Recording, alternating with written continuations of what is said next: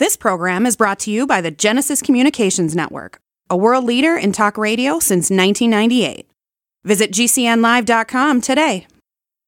They're here.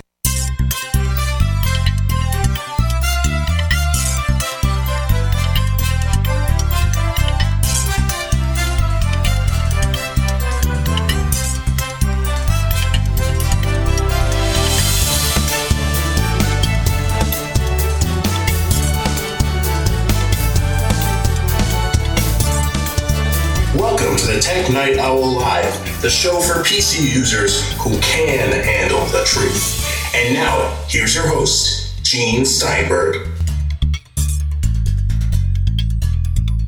This week on the Tech Night Owl Live, we'll have Kirk McElhearn.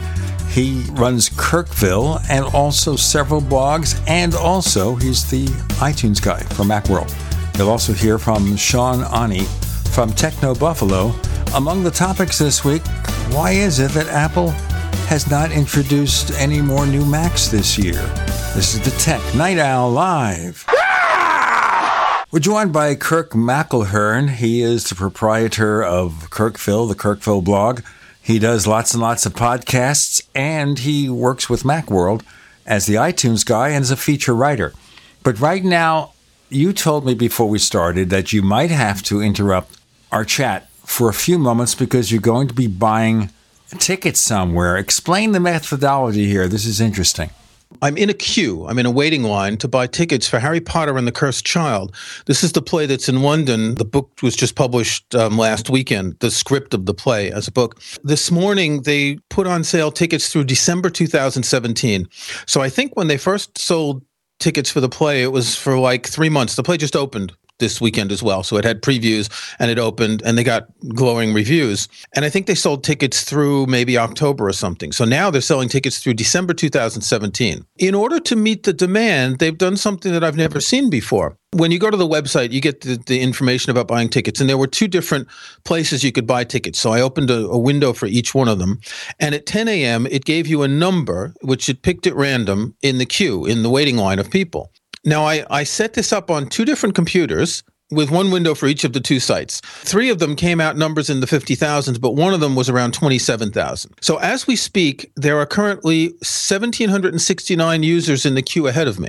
And this number's been going down a lot more quickly in the past hour or so. It just went down to 1,695. So when it gets down to the low couple hundreds, I'll have to sign off for, 10 to 15 minutes to try and buy tickets. Wouldn't it be great if Apple could sell iPhones like that? Yeah, they do something like that outside the retail stores, right? People who line up, I think they give them numbers so they can keep things organized and people don't push. But all these times that we've gone to buy iPhones or Apple Watches, other products, and we go to the website and it's down, it's slow, it crashes. This technology doesn't seem complicated. To be fair, one of the two sites was immediately down, error establishing database connection. So that means there are too many demands. The second one worked right away. And once the first one came up, it seems to have worked. It's a lot better than frustrating people and Command-R, reload the page. I said there were two sites. The first site basically said, your wait is more than 1 hour, which is, 50,000 people in line ahead of you. Obviously, it's more than 1 hour. This one doesn't say anything. If you tell someone how long they're going to have to wait, they might be hesitant about even waiting as long as it would be. Now, something like this, as I said, this is pretty much every ticket for about a year and a half now.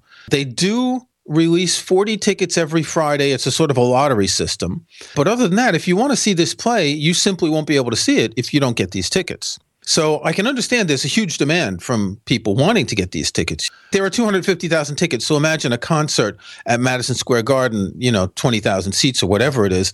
This is a dozen times that. So there's a huge demand, and it started 8 hours ago. It started at 11:15. No, sorry. It started at 11:15. It's currently 17:15, so it's 5:15. So it started 6 hours ago. I'm still not at the end of the queue. Now, if I were to open a new window, I won't do it now, but if I were to open a new window to see what the number is, I tried a couple hours ago and it was like 220,000. They should just tell people that if their numbers are that high, they won't have any chance of getting tickets at all. Well, like I said, I think sounds like a great idea that Apple should be trying yesterday. I mean, not before, because they certainly have access to technology like this. I would think so. It doesn't seem like it's complicated technology. Now, it's interesting. There's a QID number at the bottom of the page with a little link on it. And it looks like kind of a MAC address number, letters and numbers and with dashes in it. So clearly, there's something in the browser cookie that feeds into the database, and it keeps people from reloading the page, which that's what really hurts the server. And someone I know on Twitter, his wife was trying to get tickets and their Wi-Fi dropped. And when it came back, she still hadn't lost her place because the browser cookie kept her position. Now, I wouldn't dare close my browser window just in case, but it's actually quite surprising that they have it set up in such a way that if your battery runs out, if you lose your internet access, you haven't lost your place in line. Now, the only thing I worry about here is people who turn off cookies. I turn off cookies from all but the site that I'm visiting. I'm guessing that if the cookies were off, they'd give a message. I mean, I don't accept third-party cookies from different sites, which is what most people do, I think. But I don't turn off cookies entirely, and I would expect there to be some sort of a message. As I speak, I'm down to 1395, so we're getting close there. How fast is it moving? Well, what did I say when we started? It was like 1895, so it's going much more quickly. And the dogs are waiting. You hear those dogs? They're waiting right now. They're really anxious to see They're this. really anxious to see Harry Potter. They're all fans. All 5 of those dogs. You got 5 dogs now? The next door neighbor has 5 dogs. The next door neighbor. Okay. We're moving. We're supposed to have moved already. So when we get to a new place, I'm almost certain that we won't have to deal with 5 dogs. That's good. I wouldn't want to have to deal with 1 dog. I know you have your own dog. We hear him often. But I'm just not a dog fan because they make too much noise. He's really a great guy, except when he makes that noise. Well, but that's the problem with dogs. They're great except when they make noise, but they make noise. You can't keep a dog quiet. Yeah, he has a very distinctive tenor bark, so you hear it everywhere. Yeah, that too. All right, well, where do you stand right now in your quest for tickets? 1,314. So it's really going down quickly. I texted my partner at about 45 minutes ago. I was at 5850, and now I'm at 1314. So it's moving fast. I think in about 15 minutes or 20 minutes, I'll have to take a break for a while to Not a problem see at what all. the purchase process is. Yeah, hopefully it just take a few minutes. Hopefully, but they're selling tickets through December of next year. I don't care when I see it, so I'm willing to go for a date far in the future. And the other thing is it's in 2 parts, so you have to see them either both parts in one day or over 2 consecutive days. So there are only half as many possibilities because of that. So on 2 days to do it on a Thursday and a Friday, which is what I would prefer to do, rather than see 2, almost 3-hour plays in one day. It's kind of long. But that means that the only choices are Thursday and Friday.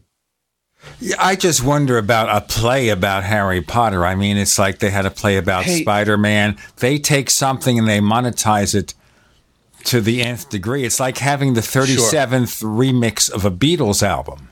Yeah, it's gotten really good reviews, though. And, you could ask the same thing like, a play about Hamlet? I mean, they've been doing that for, 400 years. So. Right, but it's the same play. It's just a performance of the same play. It's not another play.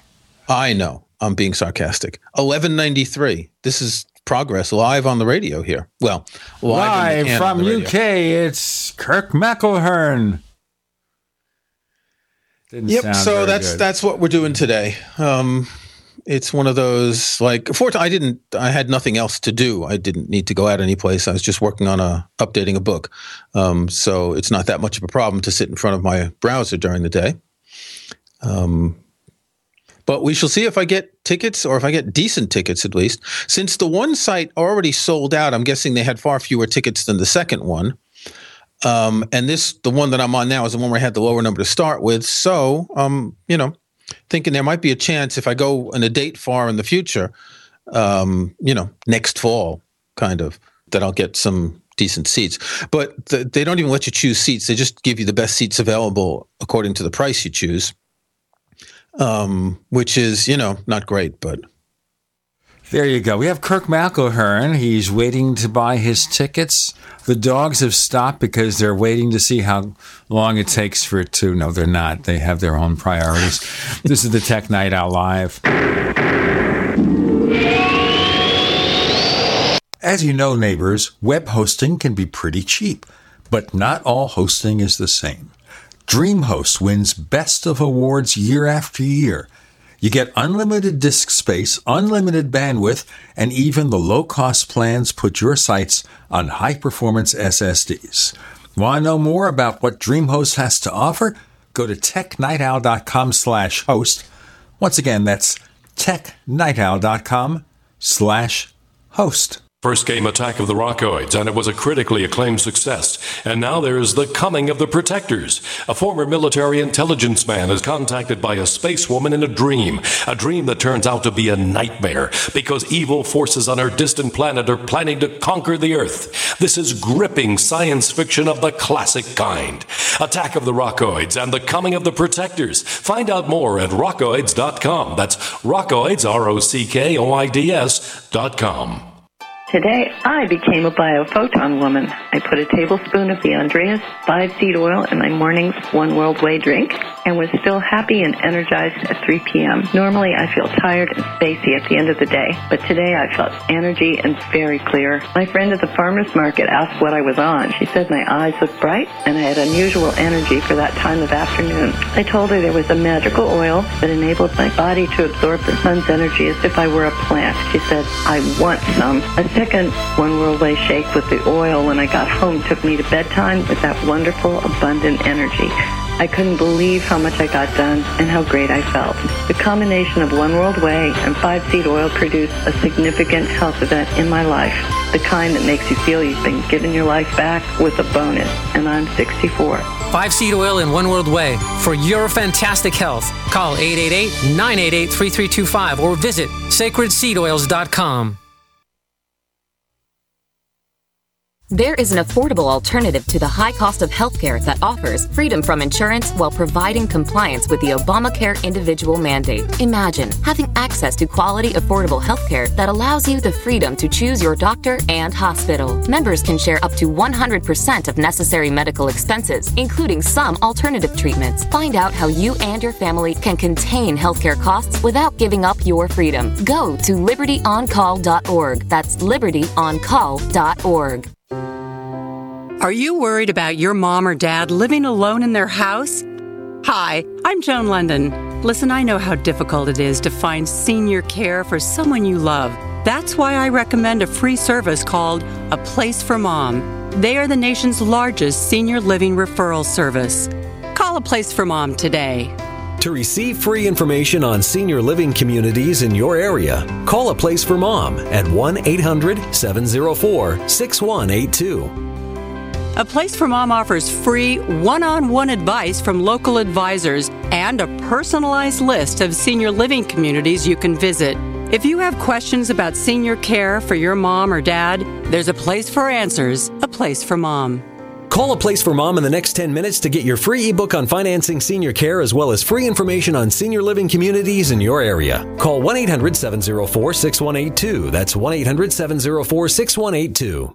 Looking for that edge during those intimate moments? We see many ads for enhancement, but the side effects include death. At GCN Team, we should change the Healthy Body, Brain, and Heart Pack to the Healthy Libido Pack. The brain and heart are not the only organs that require a healthy vascular system. For proper blood flow at the right moment, go to GCNteam.com or call 877-878-4203. That's 877-878-4203. That's 877-878-4203.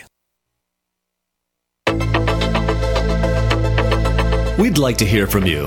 If you have a comment or question about the Tech Night Owl Live, please send it to news@technightowl.com. That's news@technightowl.com. If you'd like to discuss today's show with fellow night owls, visit our community forums at forum.technightowl.com. That's forum.technightowl.com.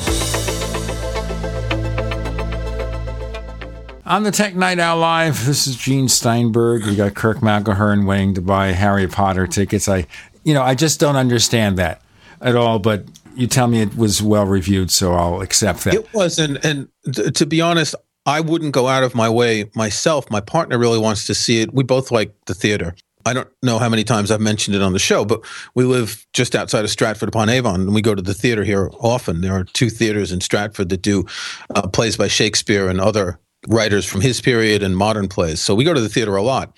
I wouldn't make the trip if it was just me, but my partner wants to see it, so I'm happy to, get tickets if possible. $9.92 now. What does it cost for these tickets, and what tickets you're getting? How far from the front? I have no idea how far. The price is from 15 to 70 pounds. And remember, you got to buy them for 2 plays. So we're talking the best seats. You're talking 280 pounds because it's in 2 parts. You don't see one part and not the second part, or vice versa. You don't want to go to a big theater because this is a pretty large theater. It's got 4 levels. You don't want to be up in the nosebleed seats. I mean, it's only 15 pounds, yeah, but you don't want to be in the nosebleed seats if you're seeing something like this. And it's not like we're local to London where you might want to say, okay, 15-pound tickets, I'll go see it. For us, it's a trip to London and a hotel. So, I'm going to try and get the best tickets I can. As I said before, they don't let you choose tickets. They just give you the best seats in the price you choose. Now, I'm guessing actually that there are more of the high-price tickets left than the low-price tickets, because that is a pretty big chunk of change. Okay. That's over $300 for 2 people to see the 2 plays. Better you than me. I'm not a big play person. I have gone to plays, mostly musicals, and I've enjoyed them, but I just never felt that I had to see something. Now, that's just me. I'd gone to the theater off and on in different places in New York when I lived in Paris and other places, but it's only since I've been here a couple of miles from pretty much the best Shakespearean theater in the world that I've started really appreciating theater. In addition, we're members of the Royal Shakespeare Company, so we get to buy tickets before they go on sale to the general public. So we get front row seats for almost everything. And there's a big difference to be in one of those Broadway things when you're in the 20th row, you're far back. It's like being in a big cinema than it is to being in a small theater because the largest theater only has 1,000 some odd seats. And when you're in the front row of a small theater like that, it's extremely intimate. All right. Like I said, I hope you enjoy the play. Let's move on to another topic, all right? Yeah, you can interrupt us and tell us when you're ready to buy the tickets. I will. And then what we'll do is when we pause for a second, you won't hear what's going on, but he'll give us an account of how the process went. All right. Let me ask you a question here about USB sticks, a little article you wrote. And I'll give you a preface to this. How many TV shows do you see where somebody in a police department or somebody anywhere, they're spying on someone, they get this information, they pick up a USB stick, and they put it in a computer to see what's on it? It's pretty common because it's like this little fortune cookie, right? They don't know what's on it, and they stick it in, and they're going to find something. I didn't write an article, but I linked to an article written by Graham Cluley, who's a security expert, talking about a study where a university in Illinois dropped 300 USB sticks on the campus, and they measured who plugged these in, and 98% of them were picked up, and for 45% of the drive, someone not only plugged in the drive, but clicked on files. Now, you wouldn't click on an attachment that comes by email, yet these people are clicking on stuff in a USB stick because curiosity, right? They are assuming that someone lost it. They're not assuming it was malicious. But imagine that you want to infect a bunch of computers. You just put some viruses on a USB stick, Windows computers, obviously. It'd be a lot harder to infect a Mac. And you just drop a few of these around and you wait for people to pick them up. So it's a trick. It's like a Trojan horse, yes. Well, it's exactly a Trojan horse. It's the whole idea is to fool people into thinking they've found something, whereas it's no better than a drive-by download from a website or an attachment to an email. And it was quite successful. So here's a warning. If you find a USB stick on the floor, put it into a computer that doesn't have internet access. Don't click on anything and reformat it immediately. And obviously they don't do that on TV sets. Yes, they do. I've seen on some shows where they put the USB stick in and the computer or the entire network gets infected. Yeah, right. Apparently, and I'm not watching this series, Mr. Robot, but apparently there was something in last night's episode, the night before we're recording, with a USB stick that was similar to this. I just saw an article in passing, but since I don't follow the series, I don't really know what it's about. Even when you watch the series, you may not know what it's about. Yeah. Well, I watched the first season because my son kept telling me it was good, and I watched to the end, but I didn't really like it. For those keeping score, I'm down to number 504, so we'll be taking a break in a few minutes.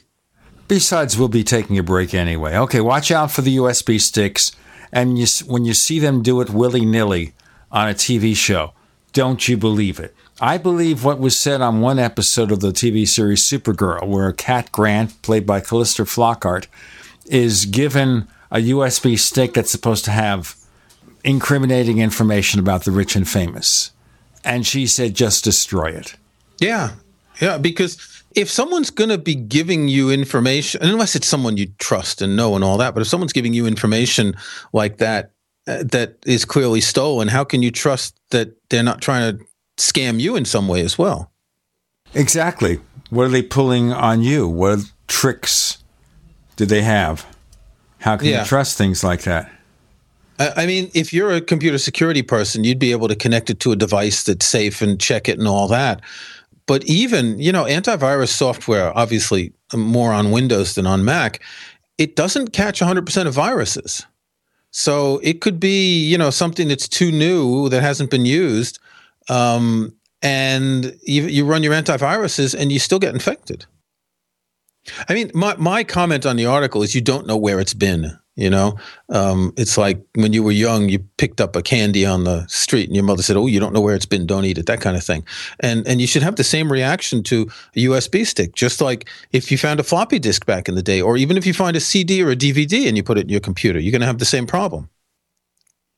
Exactly. What can I tell you? So what number are you at now? Practice safe computing. I'm down to number 364, and it's incrementing more quickly, but with smaller intervals. Like when I was up a few thousand, it was incrementing like 500 at a time, and now it's like 5 at a time. So it's a real tease. And on top of that, there's an animation above it with a person walking along a line, right? And they started at the left back at 11 a.m., and now they're almost to the right. It's a real tease, the system here. But when it gets around 100, I'll cut off and we'll come back after. 3:03 now. We're getting close. Got to do our break now. So okay, well, possibly by the time we start our next segment, he will be busy making a purchase, or maybe not. We have Kirk McElhearn waiting to buy something, and he's not using a USB stick. I'm Gene Steinberg. You're in the Tech Night Owl Live.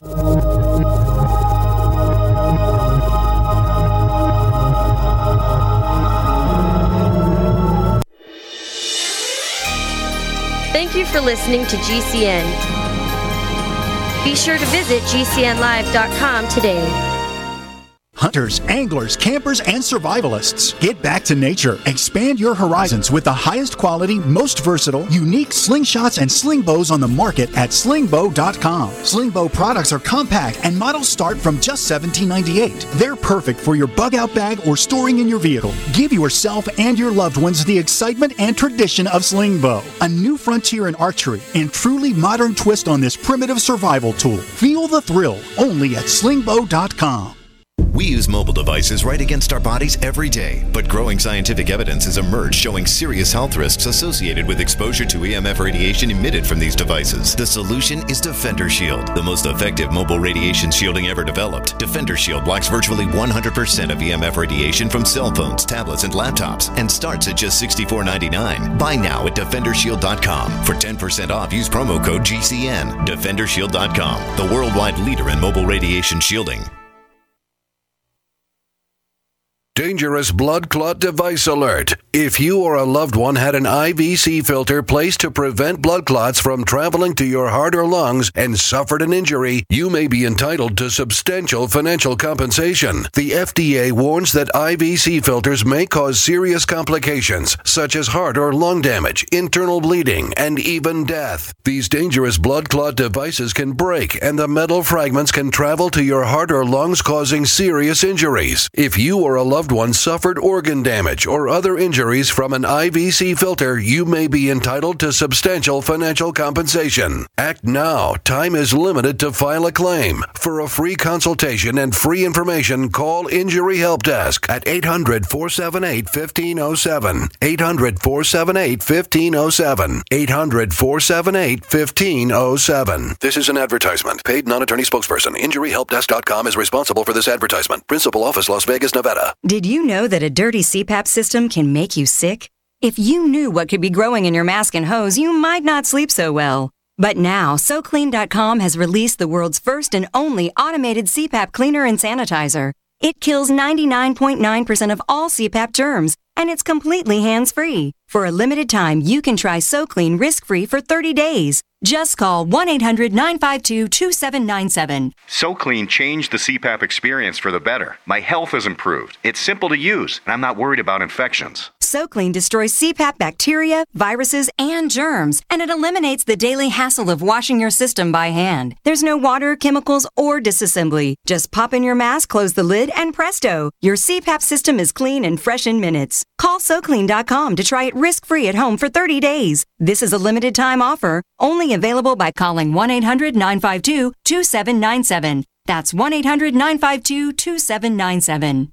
Hello, I'm Mike Lindell, the inventor of MyPillow, and like all of you out there, I had problems sleeping. Pillows would go flat, I would flip-flop all night long, I would wake up with a sore neck, maybe a headache, or feel like I needed a nap even though I slept 8 hours. When I invented MyPillow, I wanted it to where you can move the patented fill to give you the exact support you need as an individual, regardless of sleep position. MyPillow will get you into that deep REM sleep faster, and you will stay there longer. It's not about how much time we spend in bed, it's about how much of that quality sleep we get. I do all of my own manufacturing right here in the United States. I have a 10-year warranty. You can wash and dry my pillow, and I give you a 60-day money-back guarantee, so you have nothing to lose. And here's my best offer ever. You can buy one of my pillows and get one absolutely free. Go to MyPillow.com or call 800-870-0305 and use promo code GCN. That's MyPillow.com or 800-870-0305 with promo code GCN.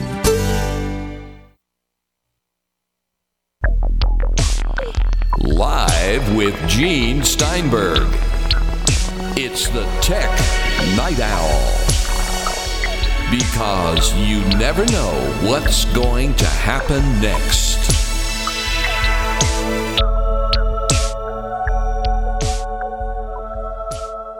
In the blink of an eye, or slightly more than the time it took for 4 minutes of commercials to play, our friend Kirk McElhearn bought 2 sets of tickets for this Harry Potter play in the UK. Tell us about the experience of buying them.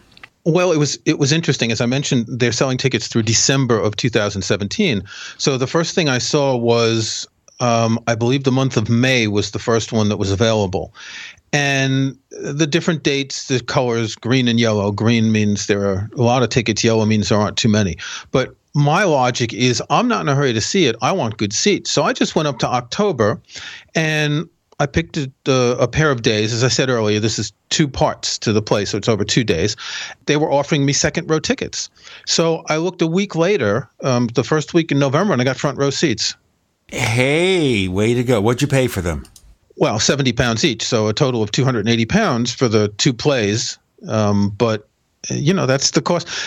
That's the cost of theater in London. It's not an expensive price, and it's the cost of theater on Broadway, I assume. When we go to the theater here in Stratford, it's a little less expensive. And the other night we had tickets cost £37. It's about $40-something, and the most expensive here is around $55. So £70 for a ticket to the theater in London. This is the equivalent of Broadway theater. It's not excessive. It's the going rate. Well, enjoy the show. After all that. Well, I hope to. I'll have plenty of time because it's not for almost 18 months. Right. I mean, don't forget, set yourself a reminder on your iPhone. I've put it on my calendar to make sure that I don't miss it. But I'll get the tickets in the mail and, it'll be easy to remember. But I'm surprised that I was able to get tickets with all the, with the 27,000 people in front of me. And again, this is only one of the 2 sites selling them. I would have expected to, get something up in the cheap seats. Well, 18 months, you got to say, look.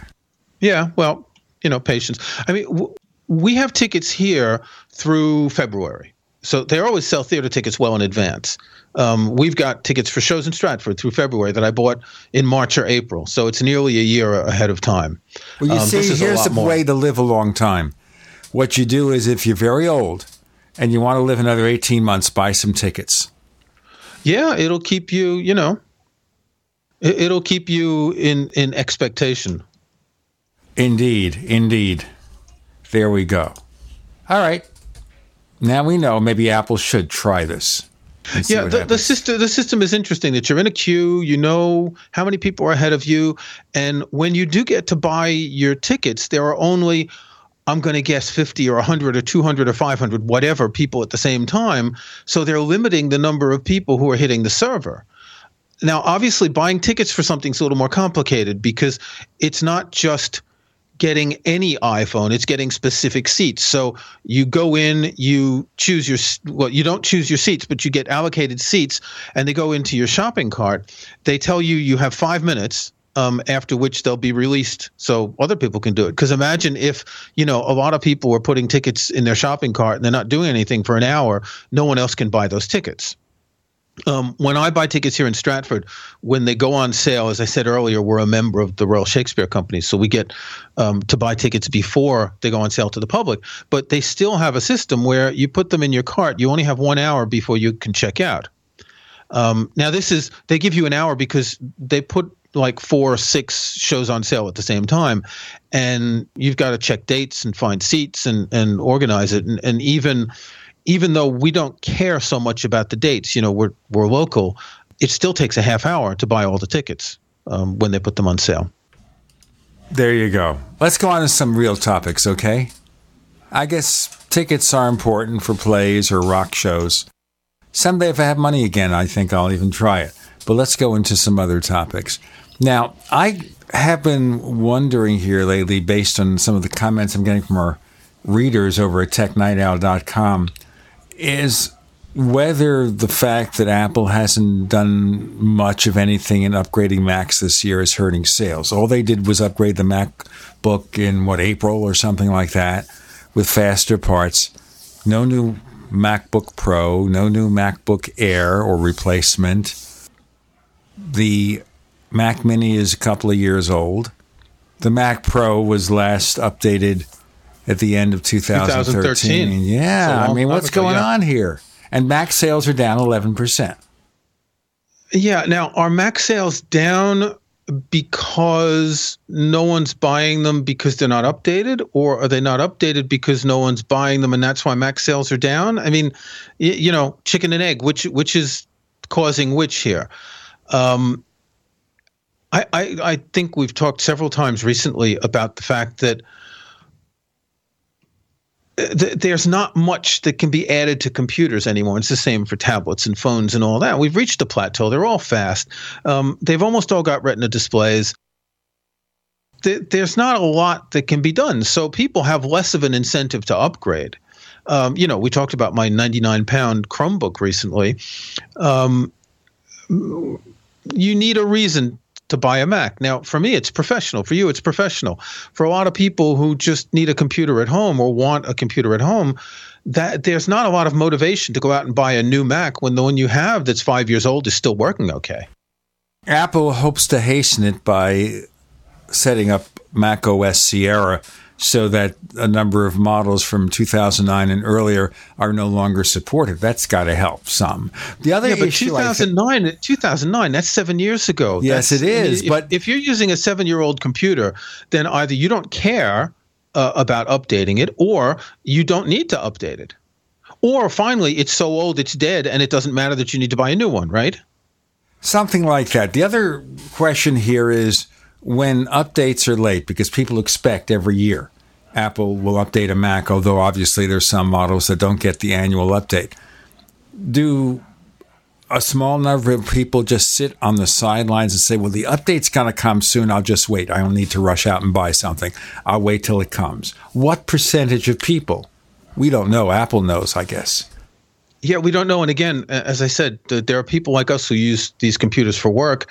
There are people who use them at home. There are what you could call hobbyists, people who just like to have the newest computer. I have no idea what the percentage is. Apple is losing ground in the education market because of the popularity of the Chromebook. And maybe there's a bit of cannibalism from the iPad going on there as well. It does seem surprising that Apple, the computer company, hasn't updated any computers in a while. I mean, we've seen Apple shift from a computer company to a computer and portable device company with the iPad, and then with the iPod, then with the iPhone, and then with the iPad. But computers are still the core of Apple's business and the historical business. Now, that doesn't mean that they won't stop making computers, but maybe we're just in this period where things are just going to go slowly downhill. We need to remember that what we have now is we have desktop computers, laptop computers, pocket computers, wrist computers, and tablet computers. So they're all computers in their own way. Exactly. 10 years ago, we didn't have tablets. We had Palm Pilots and all that. And there were some early Windows tablets around there, perhaps. But they were big and bulky. They were like twice the size of a MacBook Pro. They weren't the sort of usable tablet that you could just look at in bed, right? And we've gotten to the point where the definition of computer is much broader than it was before. So we need to bear that in mind.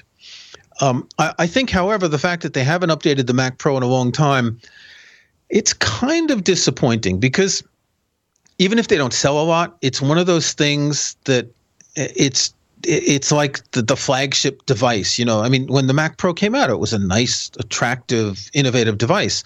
And the fact that they've not updated their flagship device suggests that they don't care about that market anymore. And the fact that they haven't come out with a display for it. Exactly. But still, Apple is making the investment into producing Mac OS Sierra. Obviously, they expect there's a future to the platform. We'll have more about this in a moment with Kirk McElhearn. I'm Gene Steinberg. You're in the Tech Night Owl Live.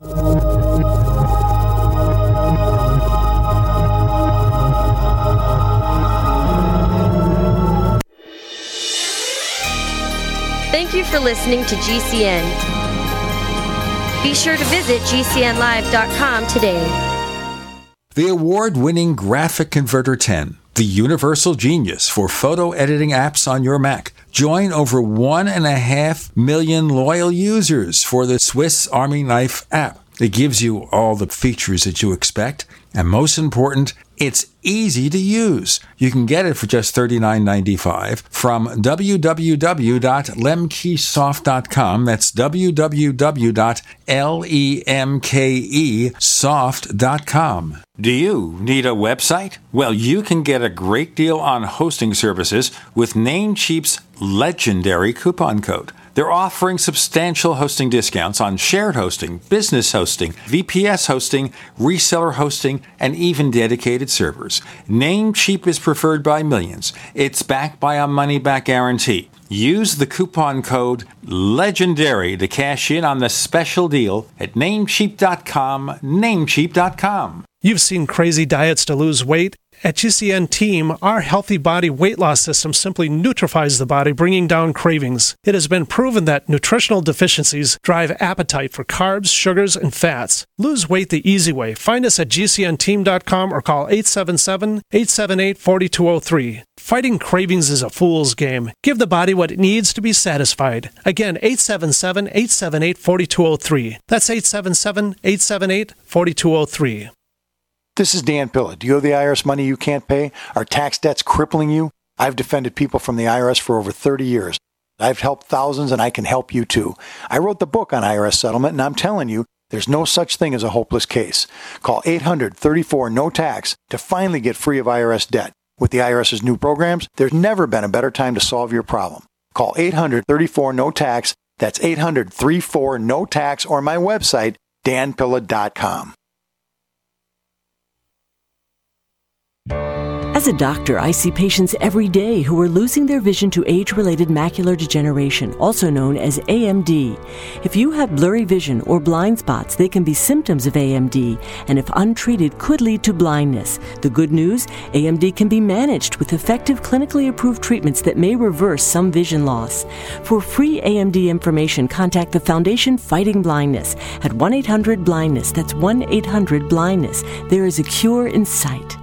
My computer is so slow, it's making me crazy. I used to have that problem. Did you quit using a computer or did you buy a new one? No, I called Geeks On Site. They made an appointment to visit my home and showed up the same day. You mean they didn't ask you to bring your computer to a shop? That's what happened when I called a support company. Geeks On Site can go to your home or business or even repair your computer online. They have 24/7 emergency service. If you are having problems with your PC or Mac, call Geeks On Site, 1-800-591-1682. Our friendly certified computer repair experts are available 24/7. Call now for a free diagnosis, 1-800-591-1682. Data recovery, virus removal, and maintenance for all laptops, desktops, printers, and networks. That's Geeks On Site for friendly certified computer repair experts, available 24/7 over the phone or in your home or business. Just call 1-800-591-1682. That's 1-800-591-1682, 1-800-591-1682. Paid non-attorney spokesperson Adam Pulaski of the Pulaski Law Firm with principal office in Houston, Texas is the attorney responsible for the content of this ad. This ad is not legal advice, and the choice of a lawyer should not be based solely upon advertisement. Services may not be available in all states. Attention Xarelto users. If you or a loved one took Xarelto and suffered a serious bleeding event, you may be entitled to financial compensation. Xarelto is a popular prescription blood thinner used to prevent blood clots and protect patients from strokes. These serious bleeding events have led to numerous cases of hospitalization and even death. Phone lines are open 24/7. Call 800-261-0937. That's 800-261-0937.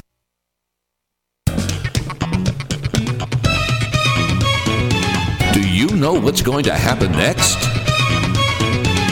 Well, here's the Tech Night Owl. Live with Gene Steinberg.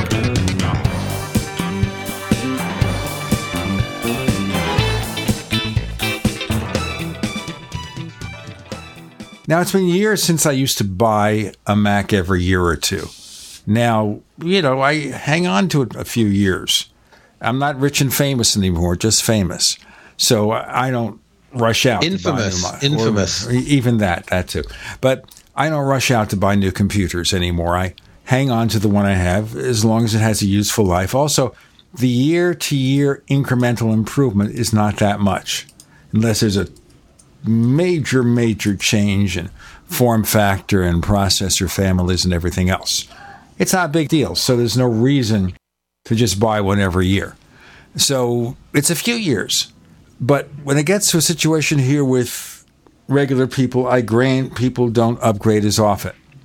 But Apple could, if they wanted to just do a simple processor refresh, it's a very small investment to put in the new parts and test them. That's not very sexy. It's not something that they can advertise a lot.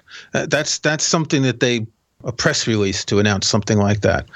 The question is, does Apple care about computers anymore? Is it going to just be the thing that they make because, or is it going to be something that they focus on? They do spend a lot of time and resources on the Mac's operating system. But as sales dwindle, to me, it seems like the company should lose money on Macs. In other words, they shouldn't be concerned about whether or not Apple computers make a profit, because it's all part of the broader ecosystem. And what's happening now suggests that they're looking too much at the profits and saying, okay, we're not making money on these, so we're not going to update them because people aren't going to buy them and all this. And they're creating the sort of vicious circle of people not buying because they're not updated. They make so much money that it doesn't matter if they lose a little bit of money on Macs. Well, obviously they are not losing money on Macs. We don't know that. We don't know the actual profit from each product in the product line. We know unit sales. We know overall profit. We know hardware profits versus services and all that. But we don't know anything else. That's true. I mean, we can kind of guess, but that's true. I still don't see any logical reason for Apple to substantially cut back on Macs. It may be that the reason we haven't seen these updates is something is going to come this fall. that's going to represent a substantial upgrade, not just putting in newer processors. And that possibly is true for the MacBook Pro because it's maybe overdue. And some suggest that the MacBook Air is overdue for Retina display, but then the price would have to be somewhat higher unless Apple is willing to sacrifice profits. But wouldn't they have released a new laptop now or before now to get people going back to school in the fall? That generally is the best time to have a new portable device. I agree with you, but, Apple maybe requires more time to do something. There's got to be a reason. I don't think they're just going to give up on updating these products and let them die. It doesn't make any sense. And they're also dependent on Intel for the processors. And I have no idea what the roadmap is for Intel. I totally don't follow that at all. Well, the improvements year over year with Intel processors have been mostly very minor. The major improvement is not so much performance, although graphics chips do get better. It's about power utilization, so battery life is longer. For portables, at least, not so much on the desktop. We don't worry about that, but on the desktop, other than the Xeon processors for the Mac Pro, we have the processor for the iMac, and that's been getting annual updates. In fact, last year they improved the color rendition. They gave it kind of a high-definition color. That, in addition to the faster parts and lower prices, was a pretty good deal. That's true. I mean, I can just imagine there are people waiting online outside of Apple stores to get that higher color gamut on the iMac. I mean, that's a huge selling point for, everyone. Well, seriously. I agree. No, seriously speaking, it's almost the same thing as with 4K television, that the new thing in 4K TV is HDR color, and they have different types of high-definition color. And the reason it is because for most people who buy 4K sets, they can't see a difference. The screen size is too small. They're too far away from the set. If you get a 60-inch or larger set, it's a lock that you'll see a difference. Anything smaller, which is what most people buy, you don't. So they're offering in the mid to higher price models the higher color gamuts. You get richer colors and everything sort of pops at you, that sort of thing. And that may help make the difference more apparent.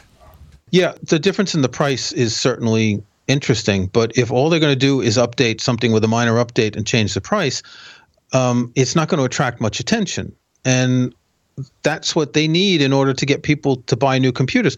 If they just release a new iMac and the price is a little bit lower and it's a press release, then, what's the... It doesn't say to people, hey, you out there who have an old Mac, who don't pay attention to the Mac press, you're somehow going to know that this new Mac is coming out and you might want to buy it. And that doesn't happen when it's a minor update like that. But maybe, again, it just doesn't matter. Maybe people aren't going to buy it. Maybe they don't care that much. Or maybe Apple will have a special event in October where all the Mac upgrades will be grouped together and say, look now, with the launch of Mac OS Sierra, we're producing brand new Macs to go with it, so Apple can afford to accept slightly lower sales for a while, and that will help turn things around. But not by a big deal, because remember, even though sales haven't really declined that much, they did decline the previous quarter slightly, and they've been mostly flat. There haven't been large increases in Mac sales for a while. Yeah, I don't, but what's their strategy? Who knows? They're inscrutable. Like, for example, when we get to Apple Car, and I know you don't care that much about Apple Car at all. But now, because they hired one of the co-creators of the QNX operating system, a guy named Dan Dodge.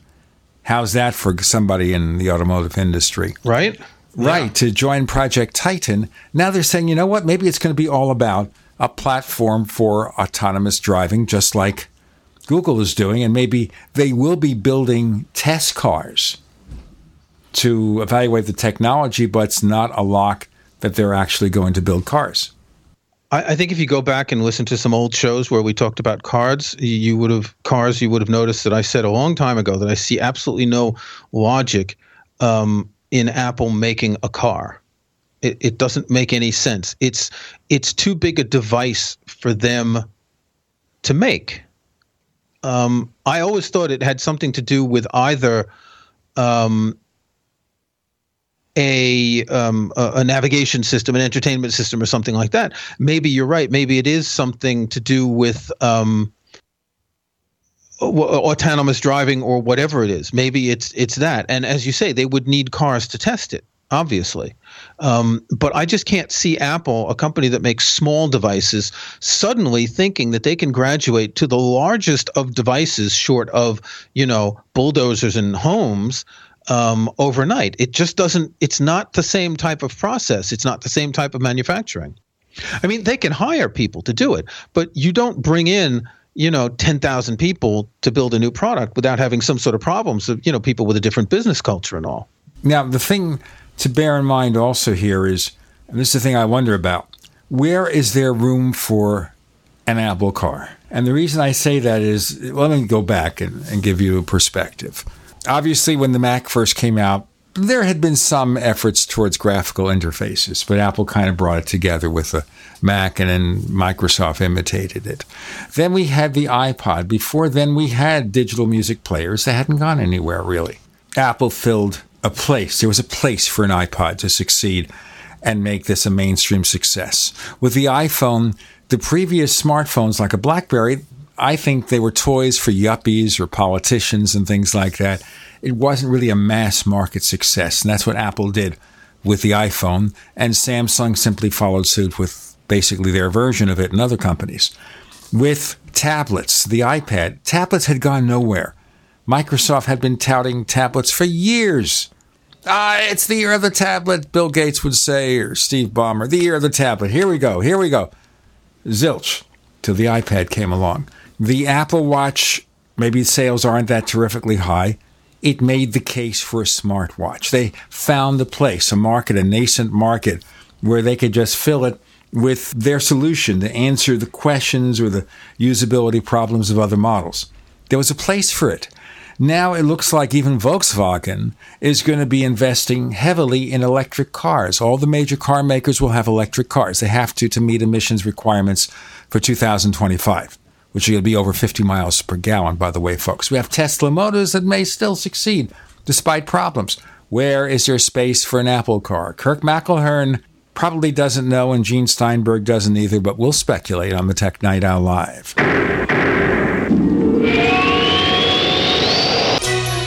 Thank you for listening to GCN. Visit GCNlive.com today. Attack of the Rockoids has been well received by critics and readers alike. It's a thrill-a-minute story you'll never forget. A former U.S. military intelligence officer is haunted by intense dreams about a beautiful woman pleading for his help after a terrible battle in outer space. But the dreams turn out to be true and thrust him into a telepathic love affair with a woman whose faraway planet is intent on destroying the Earth.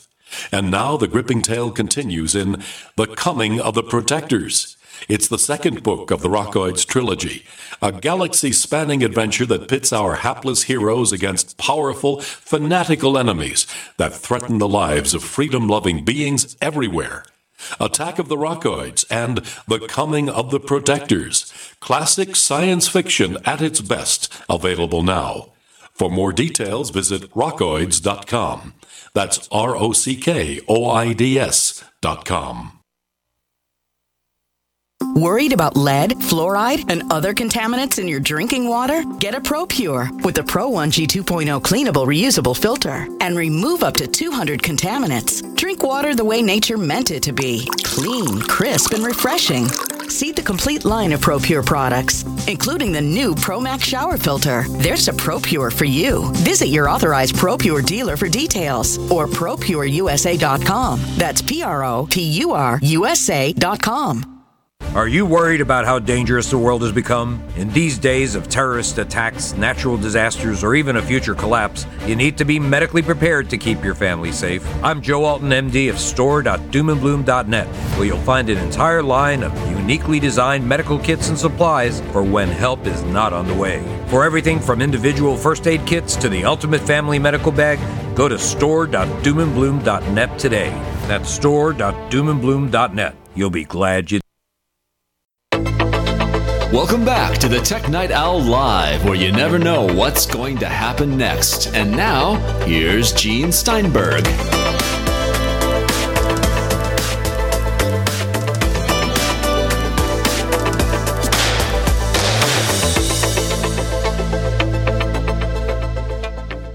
So the question, Kirk McElhearn, is all the other products Apple produces. Now, obviously, they're small products, not a big thing like a car. All the other products fill a need. There's a need for Apple to go in there and provide an answer to questions raised by the previous products or inadequacies. With cars, what can they contribute?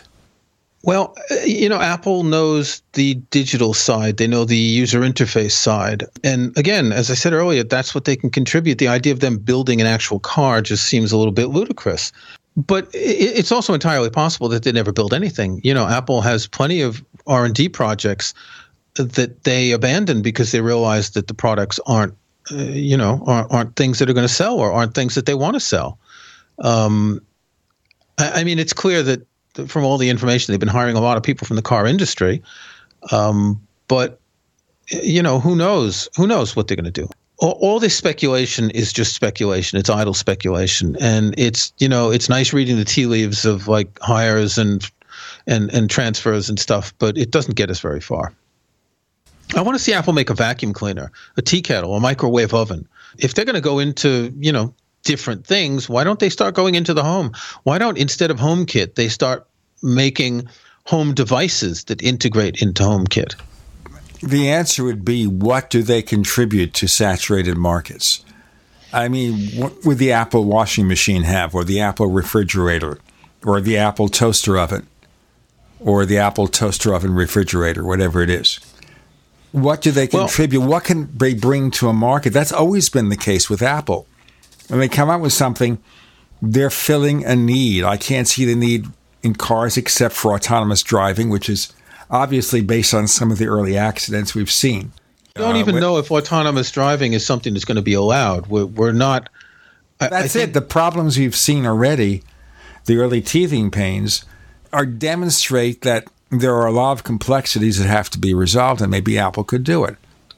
They could possibly have future generations of CarPlay take over more and more functions of the car, not just basically mirror your iPhone on your car's display. Give warnings, give you a heads-up display, give you information, track information, etc. Even if it's not handling the autonomous driving, it can still do more than what it's doing now. But maybe a better question is, does Apple have to release products that innovate?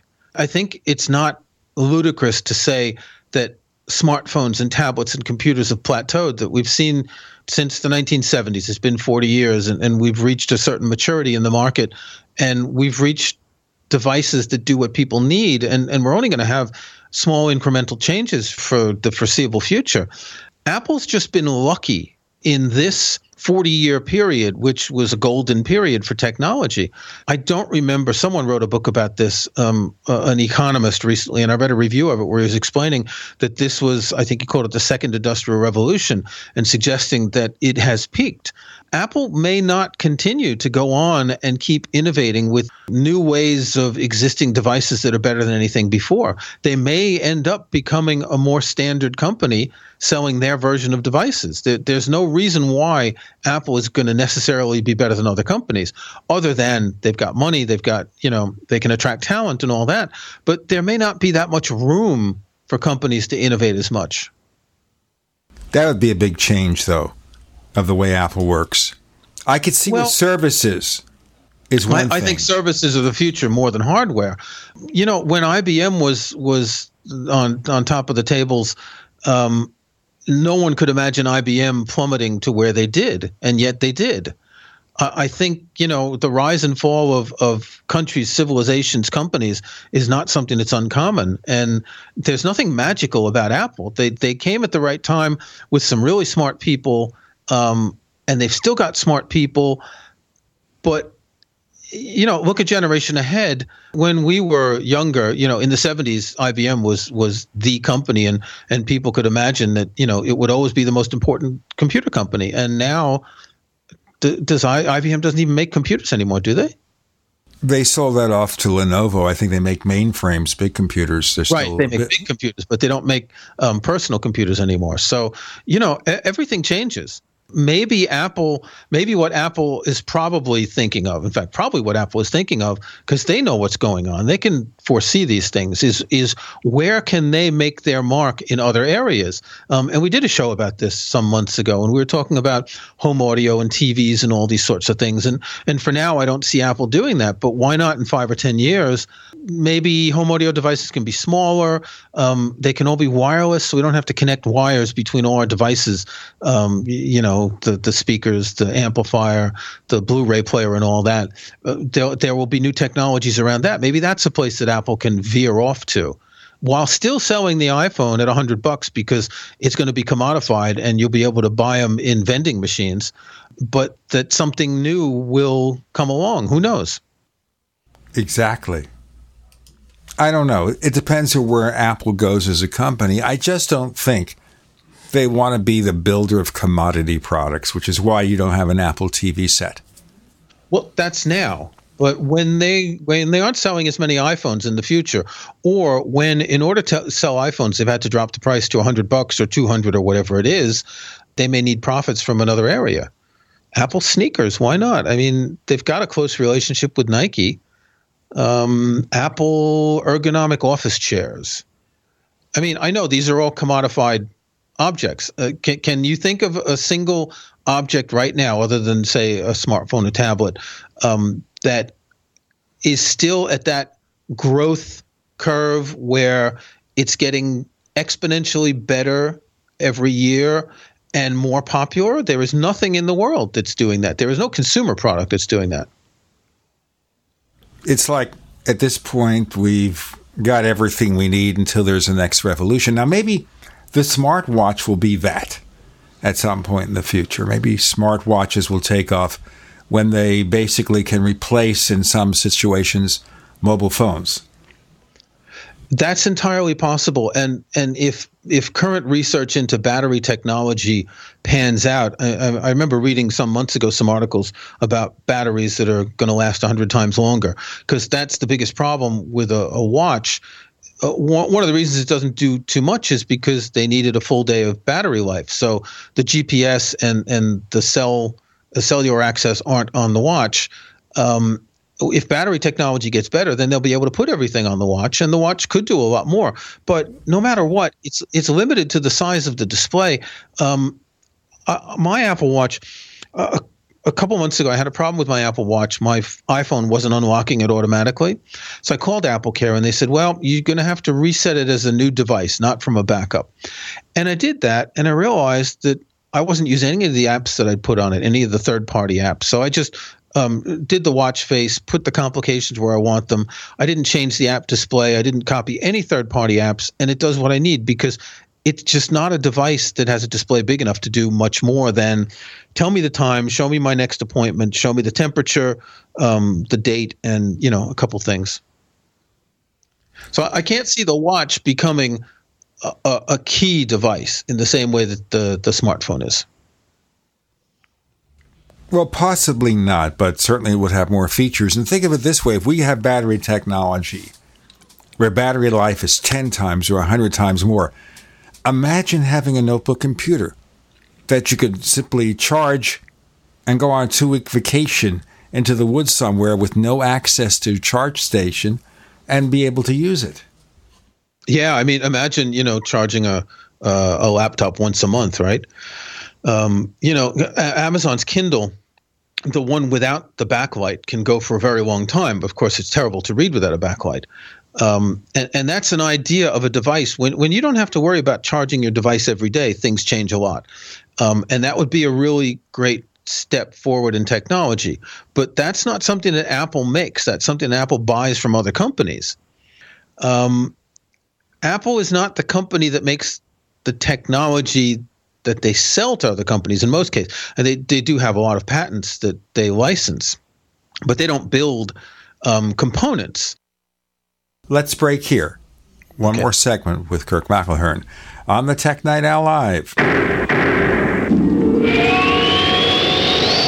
The award-winning Graphic Converter 10 the universal genius for photo editing apps on your Mac. Join over 1.5 million loyal users for the Swiss Army Knife app. It gives you all the features that you expect, and most important, it's easy to use. You can get it for just $39.95 from www.lemkesoft.com. That's www.lemkesoft.com. Do you need a website? Well, you can get a great deal on hosting services with Namecheap's legendary coupon code. They're offering substantial hosting discounts on shared hosting, business hosting, VPS hosting, reseller hosting, and even dedicated servers. Namecheap is preferred by millions. It's backed by a money-back guarantee. Use the coupon code LEGENDARY to cash in on the special deal at Namecheap.com, Namecheap.com. Hello, I'm Mike Lindell, the inventor of MyPillow, and like all of you out there, I had problems sleeping. Pillows would go flat, I would flip-flop all night long, I would wake up with a sore neck, maybe a headache, or feel like I needed a nap even though I slept 8 hours. When I invented MyPillow, I wanted it to where you can move the patented fill to give you the exact support you need as an individual, regardless of sleep position. MyPillow will get you into that deep REM sleep faster, and you will stay there longer. It's not about how much time we spend in bed, it's about how much of that quality sleep we get. I do all of my own manufacturing right here in the United States. I have a 10-year warranty. You can wash and dry MyPillow, and I give you a 60-day money-back guarantee, so you have nothing to lose. And here's my best offer ever. You can buy one of my pillows and get one absolutely free. Go to MyPillow.com or call 800-870-0305 and use promo code GCN. That's MyPillow.com or 800-870-0305 with promo code GCN. Attention backpackers on a budget. Why spend $80 to $300 to pump clean survival water? Introducing the Viba Water Pump Kit from Viba Outdoor Products. Super easy to use and super lightweight at only 6.5 ounces, the Viba Water Pump Kit provides high flow rate at 1 ounce per stroke, can be one-hand pumped, and is dependable and affordable at only $24.99. Filter not included. Get your Viba Water Pump Kit at VIBA-ODP.com from Viba Outdoor Products. People who can afford a LASIK procedure sure are lucky. Imagine being able to throw away your contacts and glasses. Imagine waking up tomorrow with 20/20 vision. Too bad everyone can't afford LASIK. Well, guess what? There's a company that agrees with you. The LASIK Vision Institute is now offering dramatically low prices on high-quality LASIK to make it affordable for everyone. That means you get the latest FDA-approved LASIK technology for a fraction of what others charge. And if you call right now, we'll schedule a free appointment so you can discover if LASIK is right for you. Results may vary. Call 1-800-725-2487. Even better, if you're one of the first 100 callers, ask about an extra 20% discount off our already low-cost services. We've already performed over 1 million procedures. Let us help you. Discover how you can get the quality LASIK experience you deserve at a fraction of what others charge. For your free appointment, call 1-800-725-2487. 1-800-725-2487. Paid non-attorney spokesperson Adam Pileski of the Pileski Law Firm with principal office in Houston, Texas is the attorney responsible for the content of this ad. This ad is not legal advice, and the choice of a lawyer should not be based solely upon advertisement. Services may not be available in all states. Attention Xarelto users. If you or a loved one took Xarelto and suffered a serious bleeding event, you may be entitled to financial compensation. Xarelto is a popular prescription blood thinner used to prevent blood clots and protect patients from strokes. These serious bleeding events have led to numerous cases of hospitalization and even death. Phone lines are open 24/7. Call 800-261-0937. That's 800-261-0937. We'd like to hear from you. If you have any thoughts or comments about the Tech Night Owl Live, please get in touch at news@technightowl.com. That's news@technightowl.com. Looking for past episodes? We've got hundreds at technightowl.com/radio. That's technightowl.com/radio. Or subscribe on iTunes. So it's been an exciting time. Kirk McElhearn gets 2 pairs of tickets for the Harry Potter play in the UK. Using in 18 months? In 18 months from now. So if we're all still alive, we'll get a review of the play. And then we're talking, of course, about the dearth of new Macs and what Apple is doing, what Apple might be doing for future product development, whether the Apple car is not going to be a car, but just technology like autonomous driving. Now, you're a young man. You're a young whippersnapper, as whippersnappers go, relatively. I look at the fact that I'm at an age where in not too many years, and it's not necessarily true, although I think I'm pretty good at driving right now, where I may not be able to drive. But wouldn't it be nice if I could get a car that I could afford that would take me? I wouldn't need the Johnny cab. I get a car that would have autonomous capability, and if I'm screwing up, it could take over, or just take over completely and I give up the driving license. I wouldn't like to do that. I wouldn't like to lose control.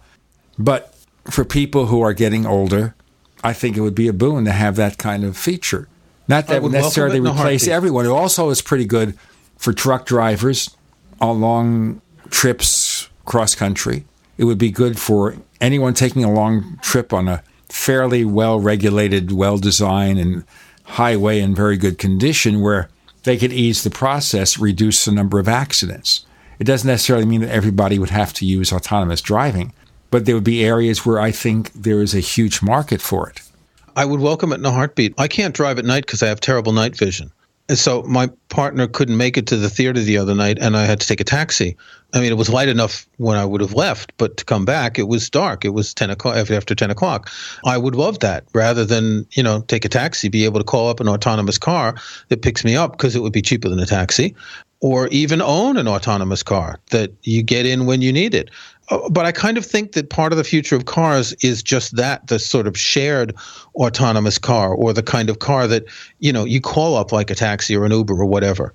I think it's less likely that individuals buy them because we're getting to the point where the infrastructure exists in any city or any, developed area that they can put up a parking lot with a bunch of cars. And if they're autonomous, they don't need people and they go out when you need them. And I think that would be a huge progress for humanity in general, if there are fewer accidents, if it's less expensive because these cars are going to drive more efficiently than you or I. On the other hand, the car makers may not like it because fewer people will be buying cars. Let's say half the people that don't drive a lot don't buy cars. That's going to make a big dent among the car manufacturers. I just saw an interesting story about Apple and future products. This is in Apple Insider. And the headline is Apple Energy, which is, by the way, a subsidiary of Apple, gets federal approval to sell power into wholesale markets. And they've got solar farms. They've got solar farms, and I think they have a couple of hydroelectric plants as well in different places. I said earlier, I think services is where Apple is going, and services could be online services, but it could also be something like that. Basically, what's happened is I think it's the case in most countries. I know it is in at least most parts of the United States.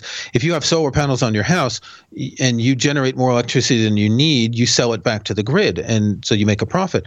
I'm assuming that given Apple's size, they couldn't do this without some sort of approval. So they've got a big solar farm someplace powering their data center, and when they're generating more power than they need, they don't want to just waste it, so they want to be able to sell it back to the grid. As they create more data centers, and as other companies do this, it's going to be a very efficient way of getting renewable energy into the system. Now, I don't think Apple's going to make a lot of money off of this, but it is the kind of thing, Apple's always trying to have this image of being a green company and all that. It's the kind of thing that they could, and something that they could promote in the sense that they'll make it a selling point for the Apple brand to say, look, we're doing this. Imagine buying your power from Apple. Well, you wouldn't buy it from Apple. Obviously it goes back to the power company. Right. And the power company sells you power that partly comes from Apple. No, I understand that. But that could still be if Apple continues to build out all its data centers around the country and around the world, there could be a fairly large amount of energy that they're selling. Depending on how much the data centers are used. I'm assuming they scale their solar farms to generate more energy than they need. So that way, when they have bursts of use, they don't run out and have to buy power. And, that makes sense. But in that case, that means their solar farms are going to be generating more energy than they can use. And why not sell it? I mean, it makes total sense. Sure. But we never know what it costs them to do this and how much money they could make. But look, anything they could do like that to add profit to what they do, to the services they sell, that's going to be interesting. It would be very interesting to see where Apple is 5 or 10 years from now. Will we recognize the company? You see, right now, beginning with the iPod, when Apple came out with the iPhone, you weren't that surprised because it was basically like taking a lot of the basics from the iPod and adding on all these other things, making it a portable computer. That made sense, just like the iPad and even the Apple Watch makes a lot of sense. The iPod was a break. It was a new device for Apple, but since then it's all been extensions of devices that they've already made. You know, maybe Apple can go into, I'm just thinking, some company came out with an 8 terabyte hard drive. Pretty soon we're going to get to the point where very large SSDs are relatively inexpensive. Maybe that's some place Apple can go. Although, see, they don't manufacture that stuff. This is a specialized manufacture process. They don't manufacture the SSDs in their computers. They come from companies like Samsung. Exactly. Apple's an aggregator. They take components made by other companies and they build final devices, end-use devices. It's really hard to imagine what they can do. Again, services can go far beyond what we have now. You know, if you look at the kind of services, so I use Evernote, I use Dropbox, more and more apps are going to a subscription basis. And it's not necessarily the ideal way to sell software, but you can imagine that Apple is working on more advanced AI than Siri, and that these things will be very important in the future. And also look at Apple Pay, which, while it's not the resounding success that Apple wants people to think, it is the first step towards something where Apple is getting a cut of everything that goes through their company. And you can imagine Apple maybe even just being a conduit for other services, the way that they're a conduit for apps right now, which link to services, but maybe Apple will start hosting services in their data centers. You know, the way Amazon, most people don't realize it, but Amazon makes an awful lot more money from their data hosting and storage services than they do from selling anything. Maybe Apple's slowly moving towards something like that, because that is one of the big future areas of computing where there's a lot of money to be made. Kirk McElhearn, please tell our listeners where we can find more of the stuff that you do. You can find me at Kirkville, my website. It's www.mcelhearn.com. That's MCELHEARN.com. And you can find me at Macworld, where I'm the iTunes guy, and I write about Macs and iPhones and all that. And you can check out my music podcast, The Next Track, about how people listen to music today. And that is at thenexttrack.com. Kirk McElhearn, thanks for joining us on the Tech Night Owl Live. Thank you again, Gene. Have a good day.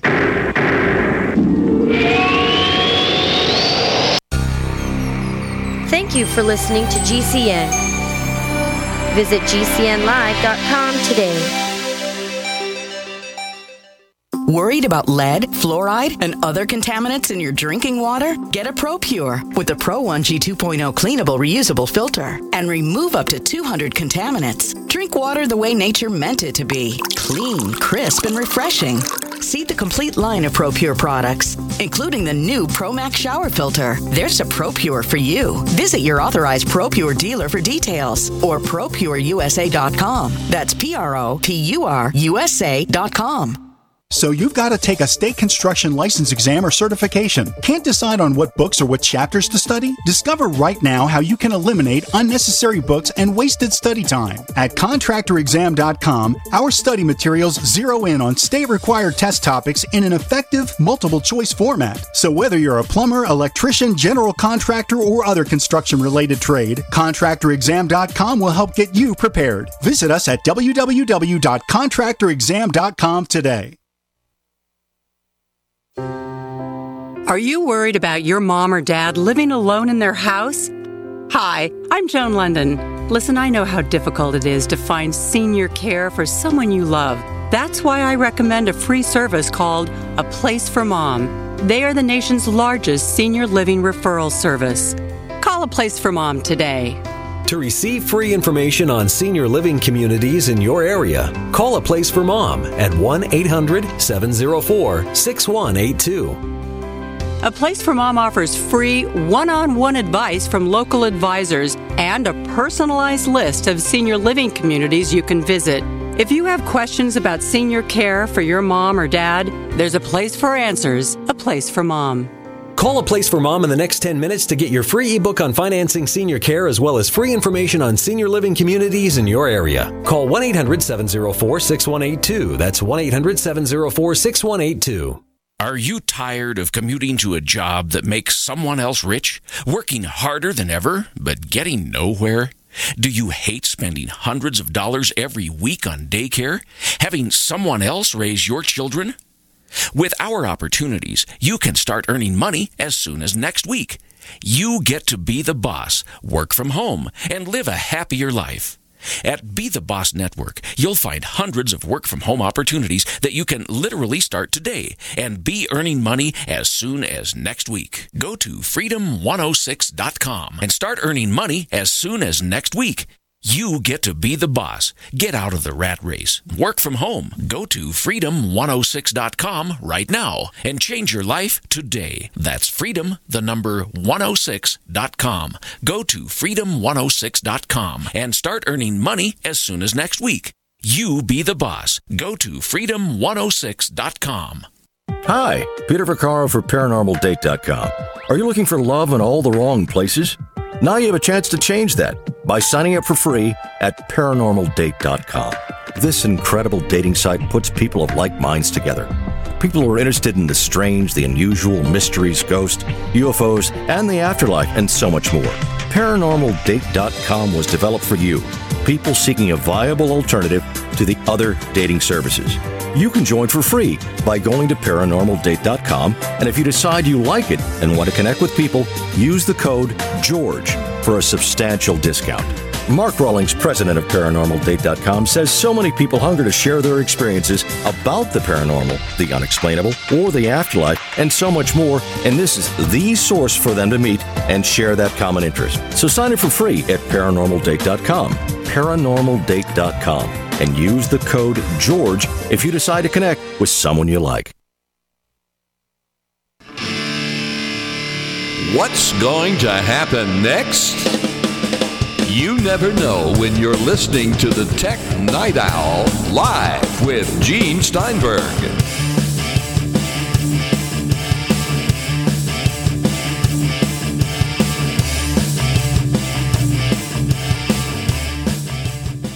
We celebrate a return performance from Sean Ani of Techno Buffalo, and we have a lot of subjects to talk about, and I think I'll revisit one that we dealt with Kirk McElhearn in the previous segment, and that is the dearth of new Macs. How's that? The dearth of new Macs. News at 11. I don't think we do that much anymore because it's all 24/7 news on the cable networks. So we can't just say news at 11 anymore. But with Apple, there's been no news other than this updated MacBook earlier this year. So the question people ask, what is Apple waiting for? I really don't know. The MacBook Pros now are 3 generations behind on their processors, which is just unbelievable to me. I don't know what they're waiting for. We've seen that their sales are down. Apple users are very aware of when to buy a new Mac. And if you go on, like, say, the Mac Buyer's Guide right now, everything is a red warning. Don't buy. End of life, cycle. You see, that's the thing also that hurts sales. You see, people who don't pay much attention to that have the 5 or 6 year old computer and they said, I might as well get a new one. And then they see, don't buy it. Don't do it. Something's going to come. And they sit. I don't know what percentage, though. I don't know what percentage either. I was in an Apple store recently, and there were people in there buying Macs, and I just kind of wanted to run around and shake them and go, "Don't do it! It's not the right time to buy a Mac." I have a feeling that when we get to the iPhone event this year, I have a feeling there's going to be a whole bunch of stuff. I think they ended up waiting for this holiday season. It got so late that, let's just wait and we'll hit them with everything for the holiday season. That's great, but people that are deep into the Apple ecosystem only have so much money to spend at one time. So why release all of your products at once? Now, I suppose, in addition to the newest generation of Intel processors, Apple could be doing something more architectural with those models, because just throwing in new processors doesn't cost much of anything in research and development. It's just checking for compatibility and everything. But doing something where the form factor is going to be updated, where you're switching from regular USB to USB-C and Thunderbolt 3 and things like that, that may take a little bit longer. Right. And we've also seen the leaked images of the MacBook Pro with the LCD screen replacing the function key row. And there's also been a reference to that in the code of the upcoming Mac OS update.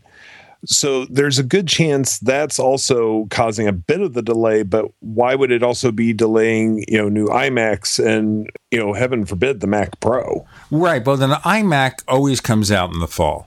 Right. And the last update, which was to the 5K Retina display, was the enhanced color gamut. And I consider that roughly equivalent in different ways to what they're doing with 4K TV sets now, where the mid to high range models have HDR color, and there's some different versions. There's a Dolby version, there's another version. And the key being here that most people with 4K sets probably can't see the 4K anyway because the screen isn't big enough or they're too close to the set, so they're giving a wider color gamut. So the big change to the iMac last fall was that, a wider color gamut, maybe some price reduction. So we never expect to see an iMac till the fall. But with the MacBook Pro, I agree with you. On the other hand, if Apple is doing a major architectural change, I had to make sure the latest generation Intel chips are shipping in quantity, but then also test these new features, and that could add a few months, by which time maybe they figured, let's just have this stuff come out in October. If it requires Mac OS Sierra for things to work, that may also be a reason. That may be holding up things too. We're not talking about that, and no one's asking Apple to speed up the operating system, because even now some people think they do it too often. Yeah, exactly. I know that people are getting very frustrated. We all want to. I personally am holding off on getting a new computer. It's time for me to upgrade my iMac, and I'm holding off right now. My MacBook Pro is also getting older. I would love to update, but I'm not going to update at this stage with these older processors. And I'm looking right now, the Retina MacBook Pro hasn't been updated since May 2015. Yes, that's a year, a little more than a year at this point, but still, in technology terms, that's a lifetime. Oh, I know, but that isn't the bad thing here, because the annual upgrades to MacBook Pros in the last few years have just been very minor. Slightly faster processor, maybe a bit more battery life, or a faster SSD. But the Mac Pro, as you recall, it was demonstrated in the summer of 2013, almost the summer, WWDC. It shipped within days of the end of 2013. And I know there have been some updates to Intel Xeons since then. So what is Apple doing? I don't know. I mean, I'm looking on the guide right now, and the average update span between Mac Pro updates is 449 days. At this current stage, we're at 960 days since the last Mac Pro update. It was updated in December 2013, which is the version you were mentioning. And since then, they've just been completely radio silent on this thing. Exactly. It does make you, I guess, sort of concerned here. I don't think Apple is giving up on the Mac, which some people are suggesting. I think the rebranding of Mac OS and the new Sierra operating system indicates a decent investment. They're adding Siri, baking it into the system, which is probably not very easy. A lot of other things. So maybe this is the precursor to a lot of very big Mac updates for the end of the year. And rather than bring something out a little bit earlier that really depends on an operating system upgrade to be fully formed, they're willing to give up a few sales. Because remember, Apple is not doing that much worse than the rest of the industry right now. Exactly right. Yeah. And a lot of people, they always point to, well, iPhone sales are lower, or, iPad sales are lower. They're still selling millions upon millions of units. This is not a company that's hurting for money. They can sit back and wait for a little bit. Yes, it frustrates us out here in the consumer side of things, but I'm hopeful that when they do announce these updates, we're going to go, okay, that was worth the wait. Well, the big question is here, with a traditional PC notebook form factor, just what can you do? How many different things can you add, and how many of those things may not even be worth it? I'm not really nuts about Force Touch or 3D Touch on the new iPhones. I don't think it's a big thing that I would stop and take a deep breath. Exactly. Yeah. I mean, if you make it slimmer and lighter, oh my God, it weighs half a pound less. Yeah, I know. And I'm one of those people that I always go and put a big chunky case on my iPhone because I have giant hands. I don't want something that I can't even feel when I'm holding it. Well, I just use the Apple case. I have an iPhone 6. I didn't go for a 6S. There was no reason to. And I no longer have the budget for things like that.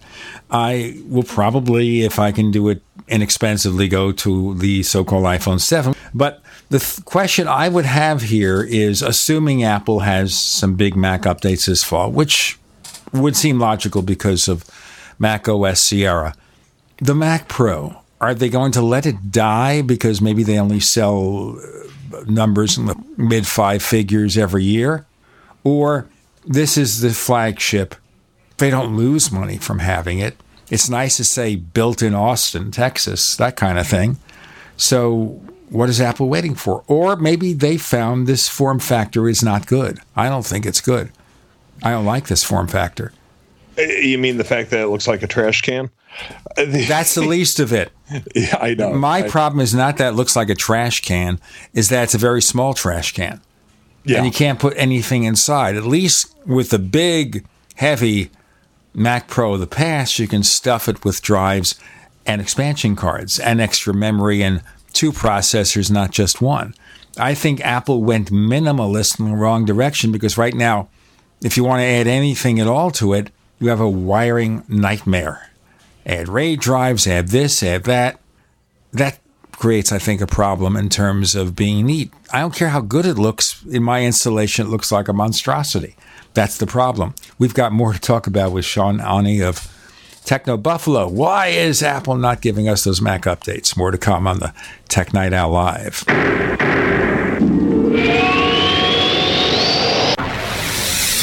You are listening to GCN. Visit GCNlive.com today. Attack of the Rockoids has been well received by critics and readers alike. It's a thrill-a-minute story you'll never forget. A former U.S. military intelligence officer is haunted by intense dreams about a beautiful woman pleading for his help after a terrible battle in outer space. But the dreams turn out to be true and thrust him into a telepathic love affair with a woman whose faraway planet is intent on destroying the Earth. And now the gripping tale continues in The Coming of the Protectors. It's the second book of the Rockoids trilogy, a galaxy-spanning adventure that pits our hapless heroes against powerful, fanatical enemies that threaten the lives of freedom-loving beings everywhere. Attack of the Rockoids and The Coming of the Protectors. Classic science fiction at its best. Available now. For more details, visit rockoids.com. That's ROCKOIDS.com. Looking for that edge during those intimate moments? We see many ads for enhancement, but the side effects include death. At GCN Team, we should change the Healthy Body, Brain, and Heart Pack to the Healthy Libido Pack. The brain and heart are not the only organs that require a healthy vascular system. For proper blood flow at the right moment, go to GCNteam.com or call 877-878-4203. That's 877-878-4203. That's 877-878-4203. Do you ever feel like you're being watched? Like someone or some company is tracking your every move online? I know I do. That's why I trust Private Internet Access VPN to keep me safe when I'm online. I use it to encrypt my traffic and use an anonymous IP address. Private Internet Access keeps your internet traffic safe from unwanted eyes so you can finally feel safe. $40 a year for peace of mind is a no-brainer. Sign up today at privateinternetaccess.com. Once again, that's privateinternetaccess.com. Are your Google search results killing you? Unflattering content in blogs, news articles, online reviews, social media, or other sources can jeopardize your reputation, your business, and your livelihood. Let Reputation.com help. Our patented technology will make the truth about you more visible while pushing down unwanted negative content. Improve your Google search results. Call Reputation.com at 1-800-831-0771 for a free consultation. That's 800-831-0771. Dangerous blood clot device alert. If you or a loved one had an IVC filter placed to prevent blood clots from traveling to your heart or lungs and suffered an injury, you may be entitled to substantial financial compensation. The FDA warns that IVC filters may cause serious complications, such as heart or lung damage, internal bleeding, and even death. These dangerous blood clot devices can break, and the metal fragments can travel to your heart or lungs, causing serious injuries. If you or a loved one suffered organ damage or other injuries from an IVC filter, you may be entitled to substantial financial compensation. Act now. Time is limited to file a claim. For a free consultation and free information, call Injury Help Desk at 800-478-1507. 800-478-1507. 800-478-1507. This is an advertisement. Paid non-attorney spokesperson. InjuryHelpDesk.com is responsible for this advertisement. Principal office, Las Vegas, Nevada.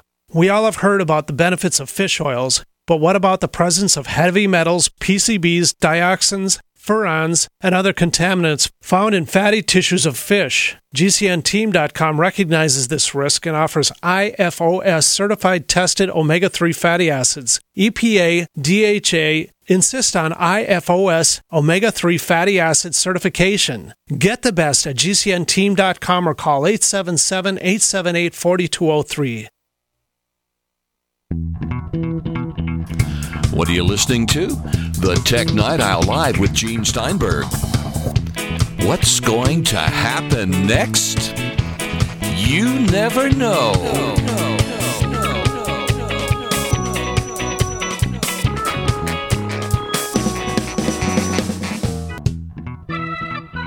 So, do you go along with the, Sean, you don't have to. You can tell me I'm talking through my hat, which most people do. With regard to the Mac Pro, is that maybe they're rethinking it. Some middle ground between ultra minimalist, no internal expansion except for memory and the solid state driver, possibly the processor, and the opposite, which was the previous Mac Pro, somewhere in the middle. I think they are. I do agree with you, because if you look at the history of the Mac Pro, it's traditionally been used by professionals. And these are people that are much more concerned with function over form. They want the computer to do what they need it to do. You know, you're talking about people that work in special effects. You're talking about designers. They don't care if it looks pretty. They just want it to do the job they need it to do. I think this form factor was the wrong direction to go. This was a very consumer-friendly, your average consumer-friendly look. Somebody working in the back office, say at Disney Studios, does not care that it's a sleek-looking cylinder. I agree with you. I think Apple thought more of design than practicality there. And they could still do something nice with the design and give it more expansion room. You see, at one time, Dan Frakes, who used to be with Macworld, and I independently came up with kind of a mythical mid-range Mac mini tower. And at the time, we pictured something like the parts of an iMac without the display, with additional expansion options. Apple, I think, could come up with a larger Mac Pro, or I don't know if they necessarily mean it has to be a new design, it could be a bigger trash can, I don't know, and allow for the extras inside and look into the user base and see where the middle ground is for something that you can just take with you or set it up on a desk and it is more attractive. As you say, people who are doing the movie special effects may not care. The other thing, and another problem here, is the DisplayPort technology. Because right now you want to hook up a 5K display to a Mac Pro. What does it require? 2 plugs?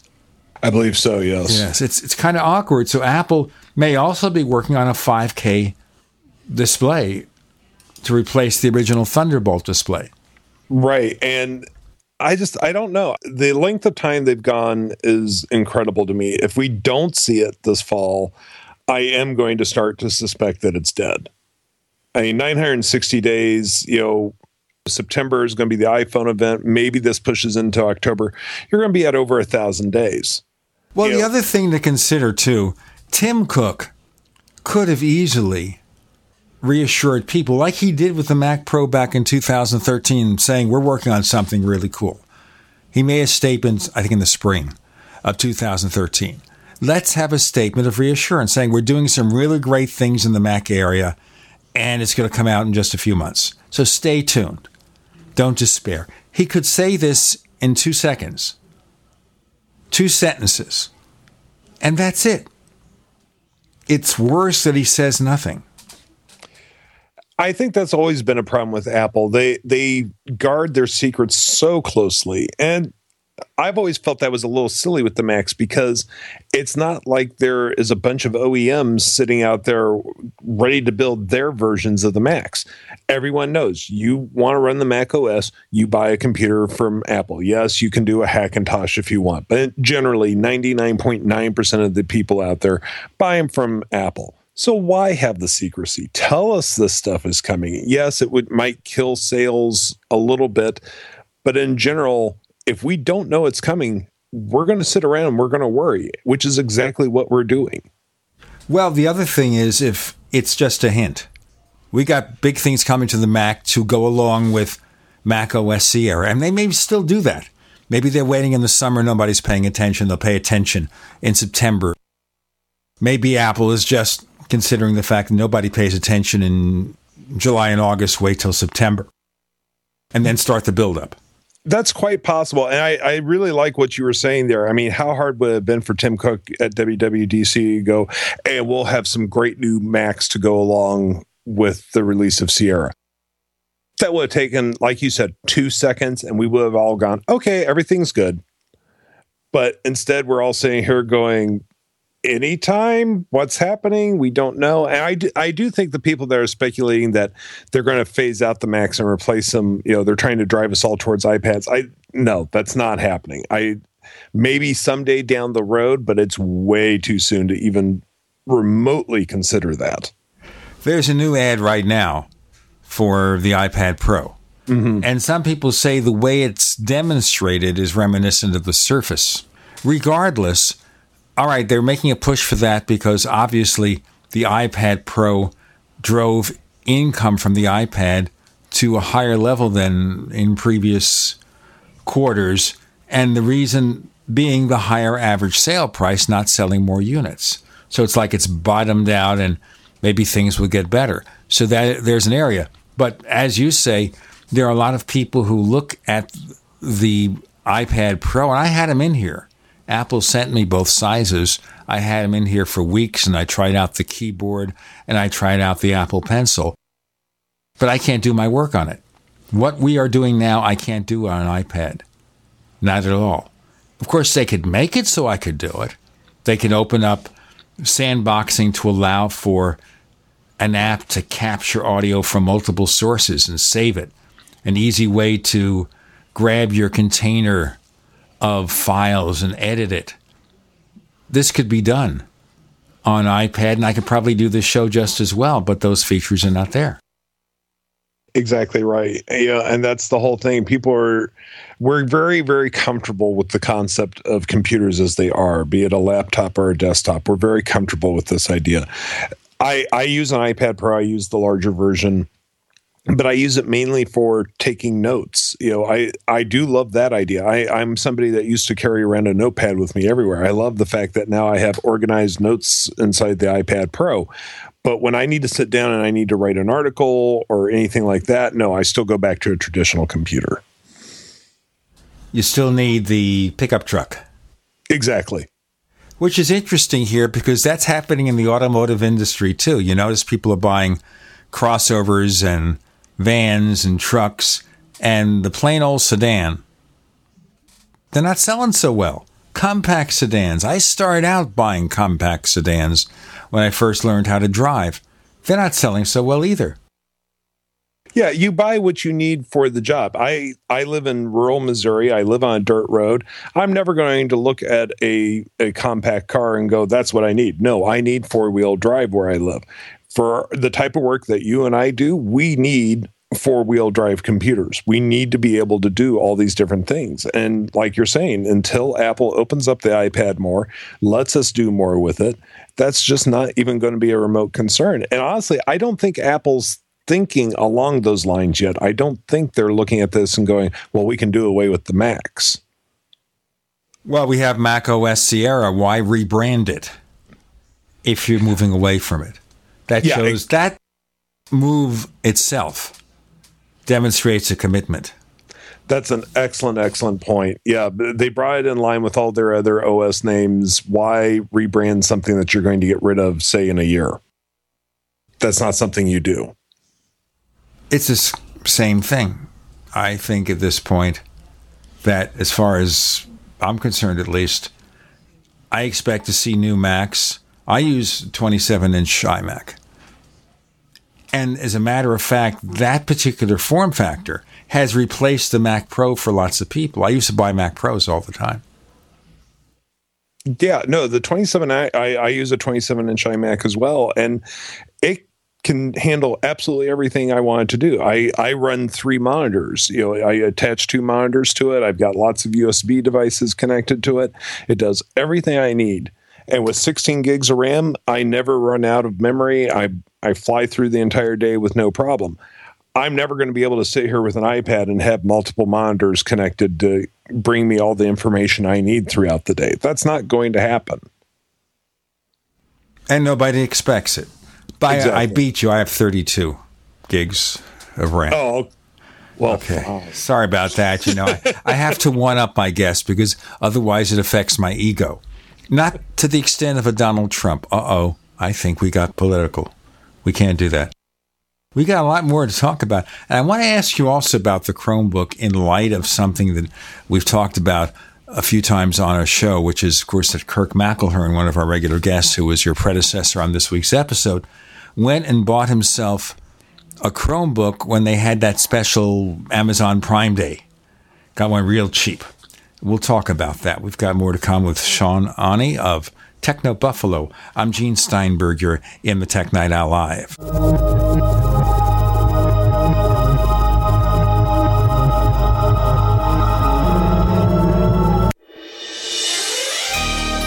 Thank you for listening to GCN. Be sure to visit GCNlive.com today. As you know, neighbors, web hosting can be pretty cheap, but not all hosting is the same. DreamHost wins Best of Awards year after year. You get unlimited disk space, unlimited bandwidth, and even the low-cost plans put your sites on high-performance SSDs. Want to know more about what DreamHost has to offer? Go to technightowl.com/host. Once again, that's technightowl.com/host. First came Attack of the Rockoids, and it was a critically acclaimed success. And now there's The Coming of the Protectors. A former military intelligence man is contacted by a space woman in a dream that turns out to be a nightmare because evil forces on her distant planet are planning to conquer the Earth. This is gripping science fiction of the classic kind. Attack of the Rockoids and The Coming of the Protectors. Find out more at rockoids.com. That's Rockoids, ROCKOIDS.com. This is an alert. If your business or church is building this year, you're about to pay more than you should. This could mean thousands of dollars more for your office, retail space, church, or warehouse. A General Steel building can save you as much as half the cost and time of similar conventional construction. And we're offering rebates of up to $20,000 to help you build today. Call General Steel for free information that could save you thousands. Call 866-91-STEEL. 866-91-STEEL. 866-91-STEEL. I'm Jesse Gonzalez, Vice President at Kmart. Did you know that premature birth is the #1 killer of babies in the United States, or that survivors can face a lifetime of serious health problems? But you can help. Join me in Kmart for the March for Babies Walk. We'll work together to raise funds for research and programs that help the marginalized fight premature birth and birth defects and improve the health of moms and babies. Start your team today at marchforbabies.org. Welcome back to the Tech Night Owl Live, where you never know what's going to happen next. And now, here's Gene Steinberg.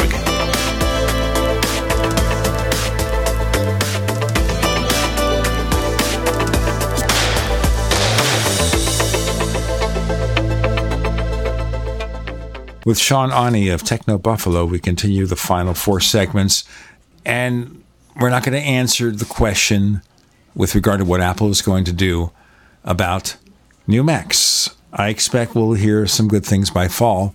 I certainly hope so. Chromebook. Now, the story, as I said, Sean, is that Kirk McElhearn, who writes for Macworld, I don't know if you know him or not, and also has a blog called Kirkville, he decided when he saw this Amazon Prime Day, hey, what the heck? I'll try a Chromebook. It was like, I don't know, £99. He lives in the UK. Although he actually was born a few blocks away from where Donald Trump lived. Isn't that screwy? In any case, he likes the Chromebook. It was surprisingly good and a lot better than he expected. Tell us about Chromebooks. Well, I'm with him. I own 2 Chromebooks, and I even have a Chrome box that's connected to the main television in my house. And they're cheap.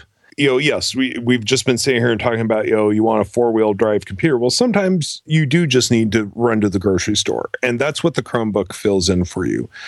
I'm able, if I get an emergency message from my boss saying, oh, Sean, something's wrong with our servers, I can fire up a Chromebook in probably 2-3 seconds tops.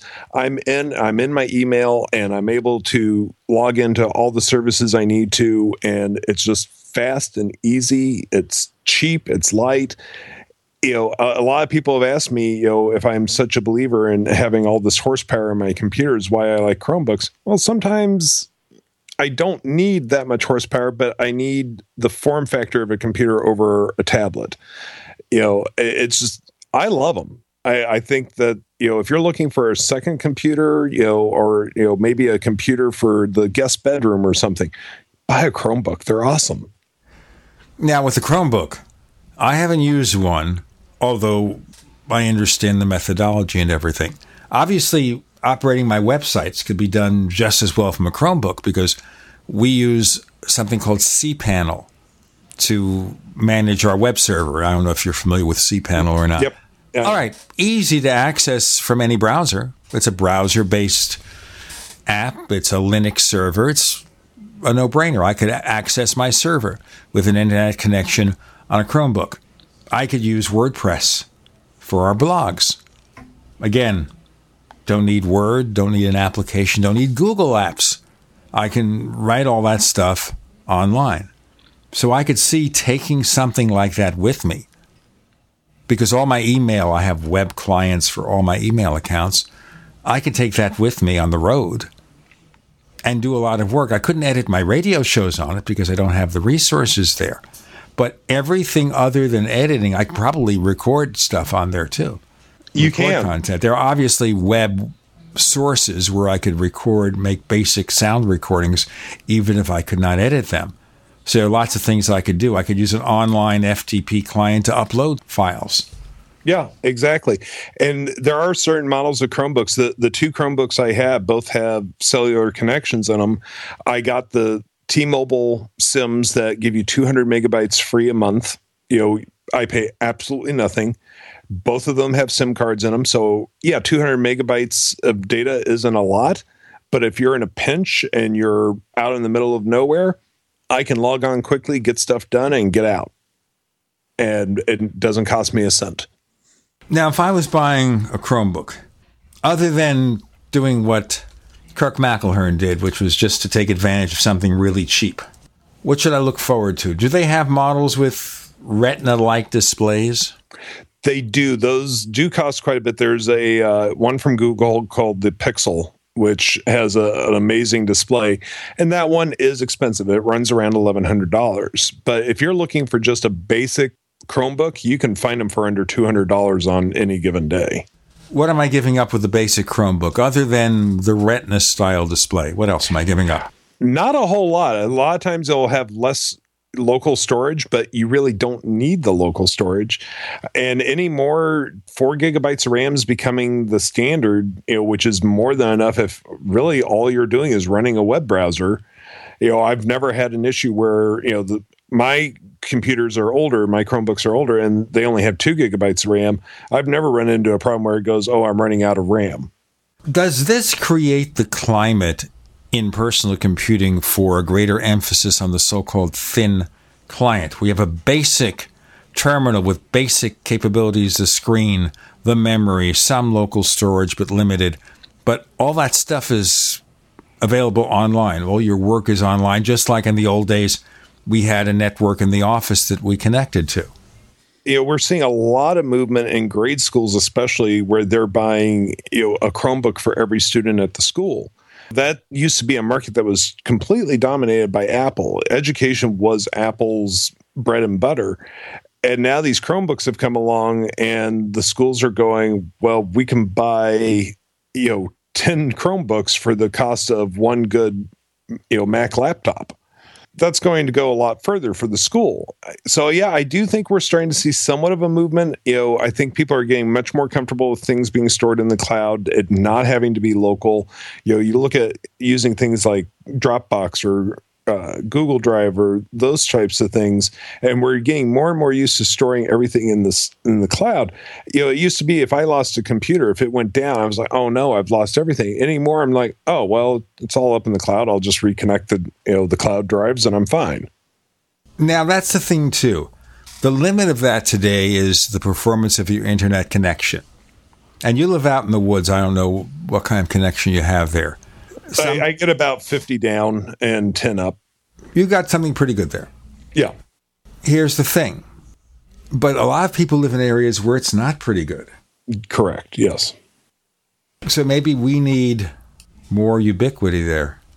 That's been a big pet project of mine for years, that this country, I know a lot of it has to do with how much we're spread out, and we can't be like, say, a South Korea, where one of our employees recently went there on work, and as he put it, his lousy, quote unquote, internet in his hotel room, he was only getting 50 down and 50 up, while the coffee shop down on the first floor of his hotel was 80-80. That's a situation where you have a lot less physical space where you have to run the infrastructure. And that is a problem we do have here in the United States. We're spread out. Running the infrastructure for that sort of internet speeds is going to be a lot more difficult. And it's something we definitely need to work on, though, because we're falling woefully behind other countries. And that's going to start to drive businesses looking elsewhere because they need those internet speeds. Agreed. And you can't do it with satellite at all. Exactly. You get that latency. I know that Kirk McElhearn, when he first moved to a place near Stratford-on-Avon, his previous home, the DSL service that he had was so slow, he needed to have satellite internet, but it was a complete loser in terms of what he wanted to do. It just didn't work. It was, well, first of all, limited in terms of bandwidth, so we could use it up pretty quickly. Didn't always get the advertised performance except at night because it was overloaded. And then you have the latency problem where you have this, 2-second delay or something every time you try to do something. It must be fun doing it with Skype. Hello, how are you doing? 1, 2, I am fine. Exactly. But you're right. I mean, for something like the Chromebooks to really get out into the mainstream, we're going to need reliable internet everywhere. And, we always hear, oh, we're working towards it. Well, you've been saying that for years. Let's start going a little faster here, and let's really get this infrastructure out there. Exactly. Well, hopefully it'll be there. And is that going to make it more possible for a Chromebook to succeed?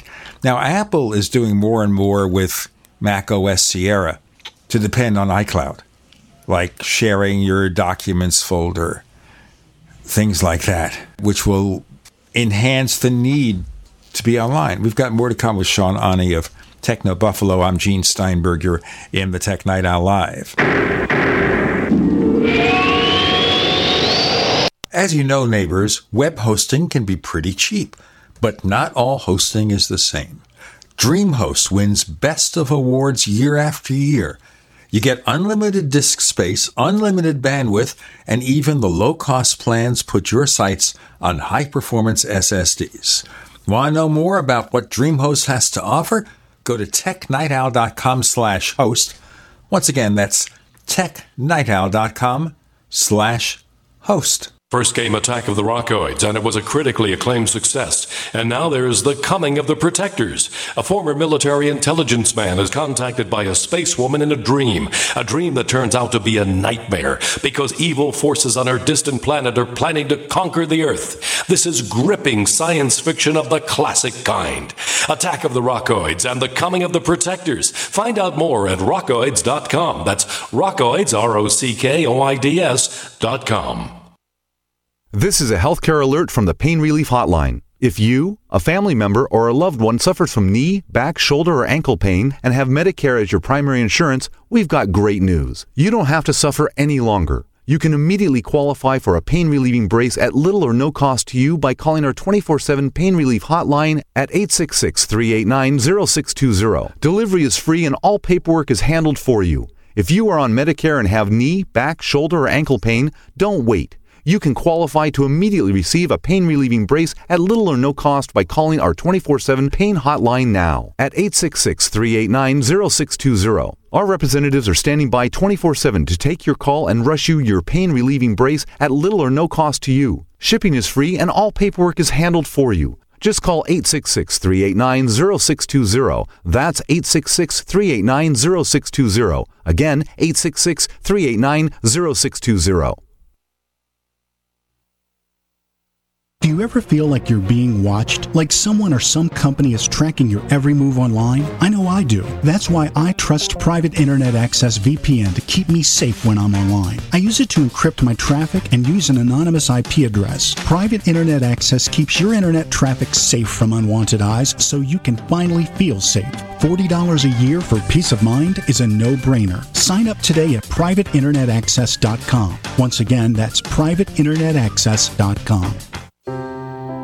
Are you worried about your mom or dad living alone in their house? Hi, I'm Joan London. Listen, I know how difficult it is to find senior care for someone you love. That's why I recommend a free service called A Place for Mom. They are the nation's largest senior living referral service. Call A Place for Mom today. To receive free information on senior living communities in your area, call A Place for Mom at 1-800-704-6182. A Place for Mom offers free one-on-one advice from local advisors and a personalized list of senior living communities you can visit. If you have questions about senior care for your mom or dad, there's a place for answers, A Place for Mom. Call A Place for Mom in the next 10 minutes to get your free ebook on financing senior care as well as free information on senior living communities in your area. Call 1-800-704-6182. That's 1-800-704-6182.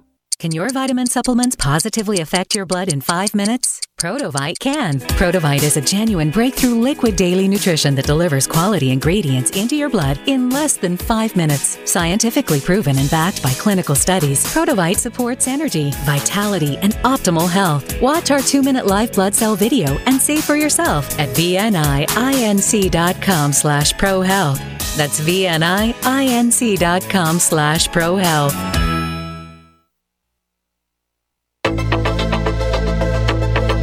We'd like to hear from you. If you have a comment or question about the Tech Night Owl Live, please send it to news@technightowl.com. That's news@technightowl.com. If you'd like to discuss today's show with fellow night owls, visit our community forums at forum.technightowl.com. That's forum.technightowl.com. So we were talking about the Chromebook in the sense of a computer that lives mostly in the cloud. And as more and more people have decent internet access, are we going to see that where personal computers, Macs, PCs, have a greater emphasis on cloud services? I think so. I think we're going to move that way just because, let's face it, cloud storage is dirt cheap. It's amazing to me how cheap it is. I think as we move further and further forward, that's one less thing that the manufacturers have to put in the computer. They can put in a smaller hard drive, so they're going to save money there. And then just by pure volume, it will be cheaper for them to give us the cloud drive storage. So yeah, I do think we're going to be moving more and more towards that. We might get to a point where even everything but the OS is up in the cloud. And even then, we might get to a stage where the OS is in the cloud. You never know. But I think we are moving more and more in that direction. The prices of cloud storage are going to come down even more from the studies I've read. So, yeah, I think that's definitely where we're moving to. Of course, the big issue is the bandwidth cap from your ISP. Yes, which I do have one. Exactly. I have one too, except the one I have is only for downloads, not for uploads. Mine's for both. And yeah, I've run up against it several times. And depending on the one you use, you may have to pay for an overage charge. They might allow it. They might throttle you. So suddenly your connection speed is a tenth of what you expected it to be, something like that. Yeah, that's something that I don't know what we're ever going to do about that. It's something that I hear about more and more companies doing away with bandwidth caps because they realize so much more is online. I think at some point every ISP is going to have to do away with bandwidth caps, but I have no idea when that's going to happen because they're still working. Someday, especially if more and more streaming is done, video streaming. And now we have services with 4K video, like Amazon Instant Video and Netflix. Not that much. But if you're streaming 4K, you got to have a pretty fast connection. And to save money, I got a service with CenturyLink where it's 40 down and 20 up. Now, that's fine for all the things I'm doing, but I have a feeling if I wanted 4K video, maybe not so fine. Right, exactly. I don't know what we're going to do. Yeah, I think that we're going to have to get to a point where, they're going to have to realize that all of these services, especially the 4K video, they're going to have to let us take advantage of that. But I don't know how they're going to do that because it is going to be such an increased demand on their resources. Are they just going to charge us that much more? Are they going to try to get more money out of Netflix? They're going to have to do something. Well, we're going to have to see where that works because it's going to be interesting how that's solved, especially as we depend more and more. But on the other hand, with something like a Chromebook, I'm not dealing with lots and lots of file transfers and such. Maybe I'm using Google Docs to do some word processing or checking out my sites. It's going to be light-duty work mostly. Now, the one just point in the educational market, where it's excelling is in the American educational market. Correct me if I'm wrong. And the second thing about Chromebooks is that it had its greatest success out of season, if you follow me. Right. Where school systems don't do most of their ordering. But the other reason you see a Chromebook doing well is because school systems are busy cutting back. Yes, exactly. Yeah. Schools are always trying to cut back. I don't know what's going to happen with all these Chromebook programs that they have been doing in the past couple of years. It's possible that they'll cut back. I have to admit, I always thought it was rather ambitious that they were trying to give, especially like the Los Angeles County schools, they were trying to give every student a Chromebook. Even at the reduced price of a Chromebook, that's still a large, large purchase. And we'll have to see where it goes from here. I haven't seen any sort of reports lately on how successful they felt it was, if it really did increase. Did it increase the test scores? Did it make the students better students? I don't know yet. So it'll be interesting to see where this goes. Do they continue these programs or not? Yeah, even if they can't afford a Chromebook, what can they afford? Exactly, yeah. You see, we have some states here, if you're in Europe or elsewhere, you don't see this, where some states, they decided instead of spending money on school systems, they simply cut taxes for rich people. It's not that the rich people are putting money into school systems, but that's what goes on.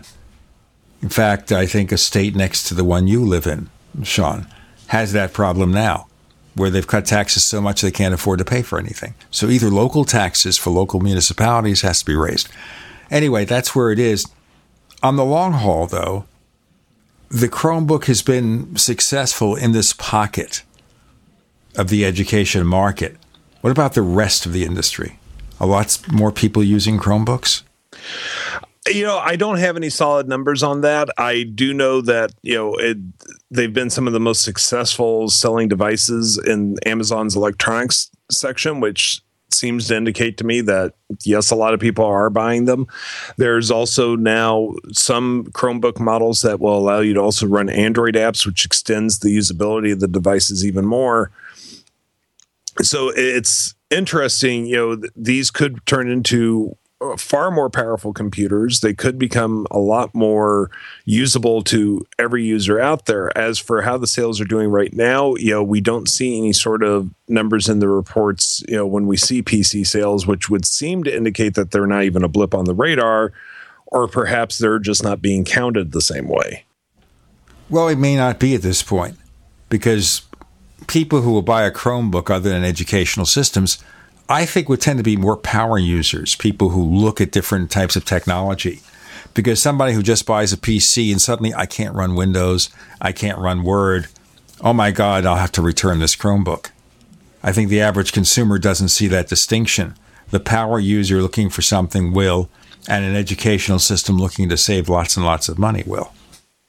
Yeah, I agree. So much for Chromebooks. I did write to Google, by the way, asking for a review sample of one of the more powerful ones, so let's see what they tell us. Moving on, let's talk about security. Now, last week we had Dr. Timothy Summers, an ethical hacker. We talked about the break-in to the DNC. But that's obviously something that's in the abstract. You don't see that. Whoever did it, whether it was Russians or individual hackers or whatever, it doesn't happen to you. Obviously, we've had problems with banks suffering from break-ins. We've had problems with stores, like a couple of years ago. It was Target. Remember that one? Oh, yes. Sure. I may have been bitten by that one because one of my bank accounts was hacked. And I wonder if it wasn't Target, but it happened months later. And I want to ask you about that because we should talk about things you should do if you're hacked. But first, we've got to tell you, we've got Tech Night Owl Plus with the commercial-free version of this show. Learn more at plus.technightowl.com. Sean Ani joining us for a couple of segments. I'm Gene Steinberg. You're in the Tech Night Owl Live.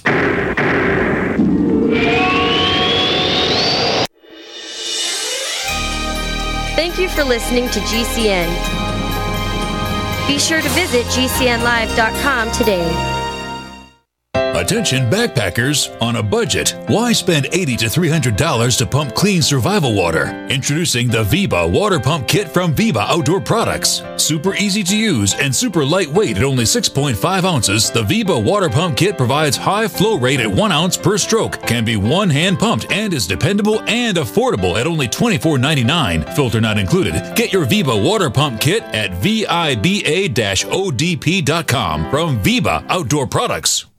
This is an alert. If your business or church is building this year, you're about to pay more than you should. This could mean thousands of dollars more for your office, retail space, church, or warehouse. A General Steel building can save you as much as half the cost and time of similar conventional construction. And we're offering rebates of up to $20,000 to help you build today. Call General Steel for free information that could save you thousands. Call 866-91-STEEL. 866-91-STEEL. 866-91-STEEL. As a doctor, I see patients every day who are losing their vision and independence to age-related macular degeneration, also known as AMD. It's the leading cause of blindness in adults 55 and older. Some of us are at greater risk for AMD. If you have blurry vision or blind spots, they can be symptoms of AMD. If left untreated, it can lead to blindness. The good news? With early detection, AMD can be managed with effective clinically approved treatments that can reduce or even reverse some vision loss. Learning that you have AMD can be scary, but there's hope and help. The Foundation Fighting Blindness is researching and developing treatments and cures for AMD. To get your free AMD information packet, contact the Foundation Fighting Blindness today at 1-800-BLINDNESS. That's 1-800-BLINDNESS. Join the fight against AMD because together there is a cure in sight.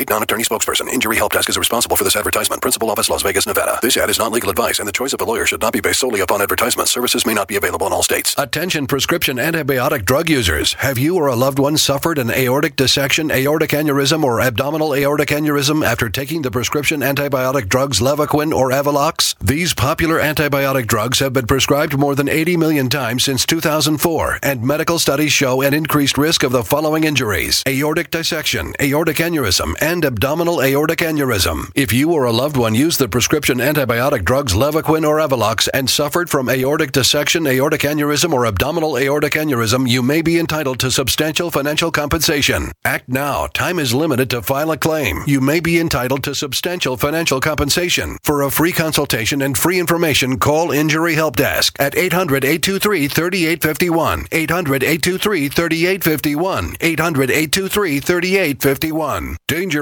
blood clot device alert. If you or a loved one had an IVC filter placed to prevent blood clots from traveling to your heart or lungs and suffered an injury, you may be entitled to substantial financial compensation. The FDA warns that IVC filters may cause serious complications, such as heart or lung damage, internal bleeding, and even death. These dangerous blood clot devices can break, and the metal fragments can travel to your heart or lungs, causing serious injuries. If you or a loved one suffered organ damage or other injuries from an IVC filter, you may be entitled to substantial financial compensation. Act now. Time is limited to file a claim. For a free consultation and free information, call Injury Help Desk at 800-478-1507. 800-478-1507. 800-478-1507. This is an advertisement. Paid non-attorney spokesperson. InjuryHelpDesk.com is responsible for this advertisement. Principal office, Las Vegas, Nevada.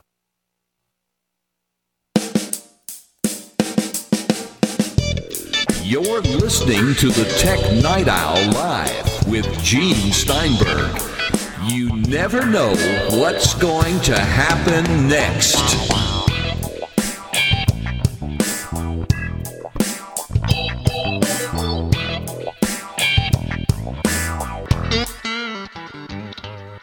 Sean Ani of Techno Buffalo is here, and we've got more to talk about. We'll talk about security.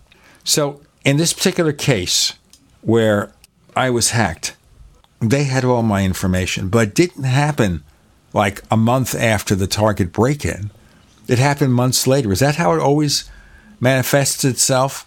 You have the hack, the information is acquired, but doesn't result in anything till months later. Well, not necessarily. It depends on if the person that actually did the hack is the one that's going to continue on to hacking all the information they got. And what we do see happen a lot, though, is that these hackers go in, they do one big hack, they get a lot of information, and then they go on the dark web and they sell off that information to other hackers because they don't want to mess with, dealing with your credit card account. They want to go in and they want to get 1,000 credit card accounts. And so what you'll see happen is that these lists will get sold on the dark web, and depending on how long it takes for the list to sell, it could be 2 days later, it could be months later. You never know. And I would suspect that's what happened in your case. So it was months later. In fact, probably 8 or 10 months. Right. And at that case, you would have to start to wonder if it was the Target situation or if it was another hit, because that is a exceedingly long time. Well, in this case, they knew everything about that account. Right. Then I would say it was probably the Target hack. Now, one of the remedies they've made for making credit cards more secure in the U.S. was to use chip cards. Mm-hmm. Now, my wife has a chip card with her bank. I have a bank account that offers chip cards. I just haven't upgraded my debit card. The one thing I noticed, though, is that, at least in this country, it's more awkward to use. Have you noticed the same thing? It is more awkward to use. The first time I really ran into chip cards, I went to the UK a few years ago on vacation, and they were put out by the idea that I only had swipe cards, and I couldn't figure out why we didn't have chip cards here. Over there, they are so trained and so ready to use chip cards that it's everywhere. Everyone knows how to use it, and it does go very quickly. Over here, it does seem to be a very slow adoption process. I've run into some terminals that will have the slot, but the slot's not activated yet. and you don't learn that until after you've popped your card into the slot. It goes back and forth. And I know we're working towards where everybody's supposed to be taking the chip cards, but it does seem to be taking quite a while. So the problem here that I saw, first, of course, you have to leave the card in there until the transaction is done. Mm-hmm. And in my wife's bank, it says, insert the card and remove it. She has a chip card. You're supposed to leave it in there. As soon as you remove it, it says error, buzz, or something like that. So it's giving you the wrong information. It should say, insert the card or remove it. If you have a chip card, leave it in. Yeah, I would agree. And that is the problem, that you are getting different stories out there. I'm surprised that, being the technologically advanced country we are, that we're having such a hard time with this concept. I'm not sure why it took us so long to start adopting it and why it's taking us so long to educate everyone on how you do it. I think the problem here is that with the chip card, they tacked on the technology onto the existing ATM software and the point of sale software. It's not something that's been built from the ground up. I see the performance more sluggish. So with regard to my bank, I do an ATM transaction for her. It seems like every step takes twice as long to process. Right. Yeah. And that's the problem. With Walmart, for example, it also seems slower, but Walmart recently upgraded their point of sale systems because they also have Walmart Pay. So that may make it more efficient. So I think that's it right there. If you also upset the customer, everything takes longer. Suddenly, well, I can't grab the card until it's finished processing. All this stuff, I think, hurts the adoption rate. I think everybody should use chip cards. I totally agree. Everyone should be on chip cards. And when you're talking about, like, say, Walmart Pay, I think that's another problem we have. I love the concept of Apple Pay in that I never transfer my credit card number to the merchant. But at the same time, people are getting confused because there's Samsung Pay, there's Apple Pay, there's Walmart Pay. We've got so many different, whatever pays now that nobody knows which one to use. We're never going to see universal adoption of that. And that is even safer than the chip cards. But how are we going to whittle it down to one or two options where everybody knows what to use? You would think, okay, Walmart, biggest retailer in the country, I can use my Apple Pay. No, I have to set up with their separate Walmart Pay. It's very confusing. Now, Walmart Pay is a separate app. The Walmart app, an updated version, it uses QR codes. Mm-hmm. As a scan. Obviously, Apple Pay and other payment systems like Samsung Pay will use NFC. Suddenly, you have two different versions. Yep. That's one thing. On the other hand, as you have MasterCard, Visa, Discover, American Express, whatever, I think stores should just use lots of systems. Of course, Walmart wants you to use Walmart Pay. But I don't think it's any great loss to say, all right, we don't care what system you use. Just buy something from us. Why should we care? That's where it creates a problem. Sure, the point of sale systems and the processing systems would have to be updated to handle all kinds of payment systems. But I think any that don't do that, they're shortchanging the customer. I agree. Okay, so you're hacked. I was hacked. I just called the bank and we went over it and we're fine. I was hacked recently. Luckily, mine was a lot less damaging. Somebody found a way into my Netflix account, and they were in the UK, and they were having a party from July 13th until yesterday when I finally figured out they were in there. They were watching an astounding amount of Netflix. I was able to see the complete list of everything they had watched. I'm not sure when they slept. But, luckily that was a situation where, they couldn't access my credit card. They couldn't get to really any personal information other than my email address. And then they didn't have the password to my email, which, of course, as they always say, do not use the same password for more than one service. So, yes, they had my Netflix password, but that was the only place where I used that password. So no possible damage there. But that just shows you, yes, somebody went after your bank account. That's a big thing to get into. It gives them access to lots of things. But hackers are out there. They're looking for any hole. They want to get in anywhere. I mean, seriously, a Netflix account costs $9.99 a month. But it was worth it to somebody to get into my Netflix account. So you never know where they're going to come from. That makes it only worse. Yeah. I don't know if anyone ever got through my Netflix account, so it doesn't bother me at all. But I could see that. Now, are there, obviously with something like a Netflix account, you're paying the same monthly charge. Someone hacks it, you don't lose anything. Technically. Right, yes. Just more people are using your account to watch their movies. Right. And the only reason we figured it out was because I share my Netflix account with my parents, and we're on the 2-screen plan. I happened to be watching something. They went to watch something, and they went, who's watching? They called me and asked me who was watching BoJack Horseman. I was like, I have no clue. And what's the name of that show? BoJack Horseman. What the heck is that? It's a Netflix original animated series.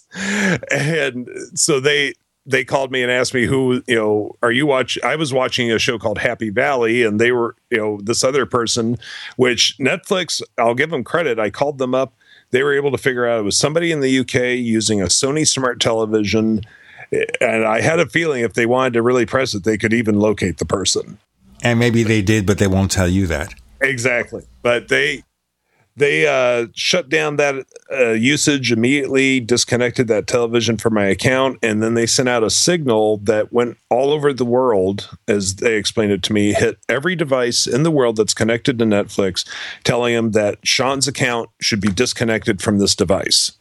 So this morning I had to get up and log all my Netflix devices back in.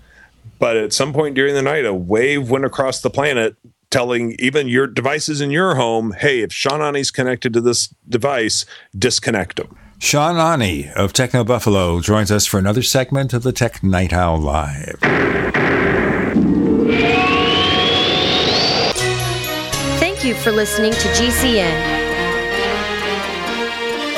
Visit GCNlive.com today. The award-winning Graphic Converter 10, the universal genius for photo editing apps on your Mac. Join over 1.5 million loyal users for the Swiss Army Knife app. It gives you all the features that you expect, and most important, it's easy to use. You can get it for just $39.95 from www.lemkesoft.com. That's www.lemkesoft.com. Do you need a website? Well, you can get a great deal on hosting services with Namecheap's legendary coupon code. They're offering substantial hosting discounts on shared hosting, business hosting, VPS hosting, reseller hosting, and even dedicated servers. Namecheap is preferred by millions. It's backed by a money-back guarantee. Use the coupon code LEGENDARY to cash in on the special deal at Namecheap.com, Namecheap.com. This is Dan Pilla. Do you owe the IRS money you can't pay? Are tax debts crippling you? I've defended people from the IRS for over 30 years. I've helped thousands, and I can help you too. I wrote the book on IRS settlement, and I'm telling you, there's no such thing as a hopeless case. Call 800-34-NO-TAX to finally get free of IRS debt. With the IRS's new programs, there's never been a better time to solve your problem. Call 800-34-NO-TAX. That's 800-34-NO-TAX, or my website, danpilla.com. So you've got to take a state construction license exam or certification. Can't decide on what books or what chapters to study? Discover right now how you can eliminate unnecessary books and wasted study time. At contractorexam.com, our study materials zero in on state-required test topics in an effective, multiple-choice format. So whether you're a plumber, electrician, general contractor, or other construction-related trade, contractorexam.com will help get you prepared. Visit us at www.contractorexam.com today.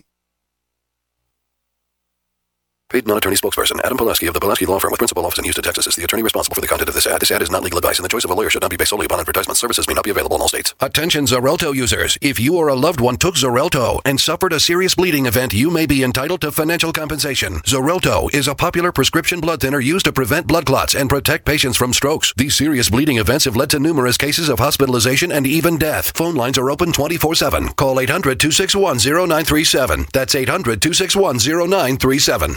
Hi, this is Sophie Winnick, longtime distributor and user of Youngevity products. In the last few years, my family went through a crisis. Everything else in my life, including my business, had to be put on the back burner. Thankfully, life is getting back to normal now. But the one thing I never had to worry about was my business and my monthly commission. I've been a distributor for Youngevity for over 17 years, since before it was Youngevity. And I've got to say, the most amazing thing about this company is the people. While my family was in crisis, other distributors stepped in and helped my customers, simply because that's what Youngevity people do, even for people they don't know. For me, it has never been about getting rich. It was about a product I could stand behind, a company I could count on, and a monthly commission check that has never, not once, been late in 17 years. Youngevity is truly a business for everyone, even people who have too much to do. I'm Sophie Winnick. I'm just like you. I have a real life, real ups and downs, but I know I will always have Youngevity.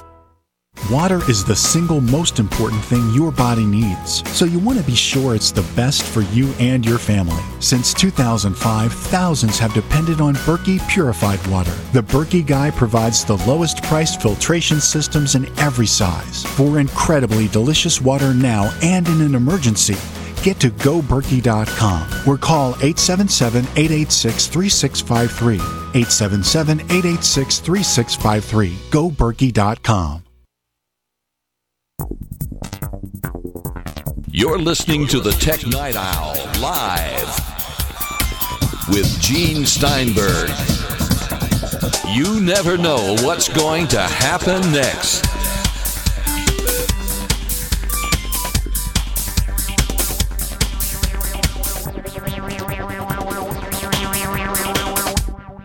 So his Netflix account was hacked. You see, the hacking I've seen other than this particular bank account episode is often someone using my debit card. Mm-hmm. I ran into that with actually PayPal, a situation where the PayPal debit card was used to buy flowers in some strange city. Not just one purchase, but about 8 over a period of a couple of hours. I had someone get my American Express card once and buy $800 worth of Starbucks gift cards. Well, that's dumb. I mean, with an American Express card, go to town. But isn't that the way it is, though? They often will get many credit card numbers, and they'll buy just a little bit of stuff from each, or test the waters with a small purchase, seeing what they can get away with rather than just going all the way. Yeah, exactly. It's always a gut punch because you're like, what did I do wrong? What could I have done differently? You know, what hole did I leave? And it's not always your fault. It's a situation that these are people that is all they sit around and do is try to figure out ways around the system. I have worked in the tech industry for a long time. I can tell you without any hesitation that I have never used anything like password as my password. You know, I use fairly complex passwords. Now, Netflix, I will say I used a simpler password because my 70-year-old father needed to log into the Netflix account, and I wasn't going to give him a big long string of a password. And yes, it was a simpler password, but it was still somewhat complex. No matter what you do, these people, that's all they do. They sit around, they come up with the software that can crack this stuff. It's not necessarily something you did. And that's something I've always seen people do. They always start immediately blaming themselves. Don't. It's not always your fault. Now, if you're using password as your password, then yes, it is your fault. In general, no, it's not your fault.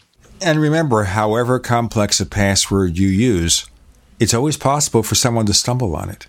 Yep. Because it's still letters and numbers and symbols. Exactly. Even by accident. Yep. They may look for a certain particular password and try it out on lots of different setups. Oh, we found a couple. Yeah, exactly. Is that what they do? Just test passwords or what? Yeah, a lot of systems now have brute force protection. You know, my personal blog, not the company blog, but my personal blog, every single day I check my attack logs, and every single day there are people trying to find ways into my blog. And I'm like, why? I have like 300 readers on my personal blog a day. What good would this do you? But they're out there, and what they've done is they've set up bots, and they're looking for WordPress sites. It doesn't matter what the WordPress site is. They want WordPress sites because then they can inject code into that site and turn it into a bot and then use your site and your site's resources to send out spam emails and to help it crack even more complex passwords because they'll use your server's computing power. There's all sorts of things these people want. And so while it may look, not that horrible on the surface, there's usually a bigger reason they're looking to get into your system. So, any other advice if you're hacked? If you're hacked, the first thing you do is call whatever company is associated with what got hacked. In my case, it was Netflix. I was on the phone with them within minutes. Again, it's a situation where, no, they didn't get that much information out of my Netflix account, but it's the implications of where else that could lead them. So I was on the phone with Netflix immediately, getting everything shut down as fast as I could. I had my password changed immediately. If it's your bank, get on the phone with your bank in seconds. I mean, I don't care what you're doing. If you're driving, pull over, call them immediately. There's a lot of things now where you can set up, especially with credit cards, that you get alerts sent to you if they see any sort of suspicious activity. Make sure that you're subscribed to those services. They're free. They'll send you a text if they detect any sort of suspicious activity. Make sure that you're getting those texts. They can also send you emails. However you want to be communicated with, just make sure that you've set up those communications. Now, there are a lot of services out there that will give you something free, like a credit report, but then you have to give them a credit card number.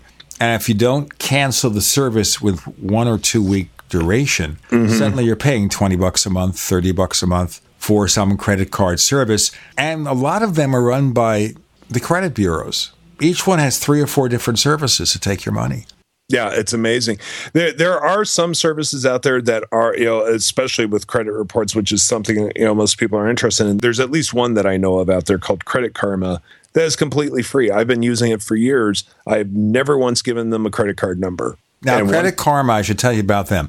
I assume they're advertising different loan or credit card options. Yes. And that's probably how they make their money. Exactly, yes. So they're basically selling you a credit card depending on what you can do. And that's okay because you're getting accurate information. I think it is Equifax and TransUnion. For some reason, Experian, which is one of the worst credit bureaus to deal with, doesn't support them. But I agree with you. That's good. The other thing is you don't get daily updates on your credit score. It's like once a week or something like that. It's once a week. If you need a daily update, I don't know why you would need a daily update.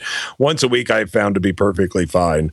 Something I do every month, before I pay my credit card bills, I sit down and I do look over every transaction. One of my credit cards sends me a daily text in the late afternoon about what my current balance is.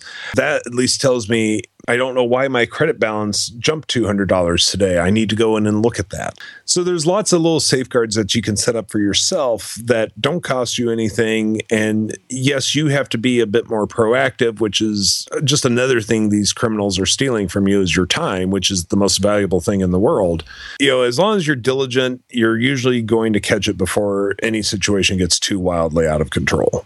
Now, the big benefit here with banks is they will send you email or text notices when certain transactions exceed a certain level, or for every transaction. One of my banks, every time there's a transaction, a deposit, a withdrawal, some kind of debit card transaction, I get a notice. Yeah, one of my cards does that. Every transaction, I get a text message telling me how much it was for and where it was at. With PayPal, anytime any transaction occurs, you can get an immediate email like, in seconds, it's going to be there. And then if it's something that doesn't seem to be kosher, and you can go and call them up and deal with it like with any bank. So if you do that, you don't necessarily need the credit monitoring service as much unless someone's opening loans in your name or opening credit cards in your name.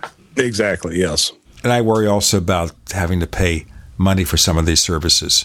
Same here. Sean Ani, can you tell our listeners where they can find more of all the stuff that you do? You can head on over to technobuffalo.com, and we write about all the latest in technology, from rumors of new phones to reviewing them, talking about computers, just the tech industry in general, as well as some other fun things that we like to cover. Techno Buffalo has been around for 7 years. We're also on YouTube. You can find us at Techno Buffalo, where we post all sorts of technology-related videos. And you make yourself a TV star that way. Yes, exactly. I am the person who looks great on radio. Same here. Okay, you can find us on Twitter if you look for Tech Night Owl. Look for Tech Night Owl on Twitter. And you can actually find a Gene Steinberg on Facebook. How do you do that? Well, if he's the guy who has the plaid shirt, the red plaid shirt, he's me, for better or worse. We have a second radio show called The Paracast at Paracast.com. That's Paracast.com. And this week we have a listener roundtable where two of our most active forum posters for the Paracast, by the screen names of Sue and Ufology, join us. And we also talk with a guy named Micah Hanks, who's a lot of fun. That's at Paracast.com. That's Paracast.com. And we have another way for you to hear this radio show.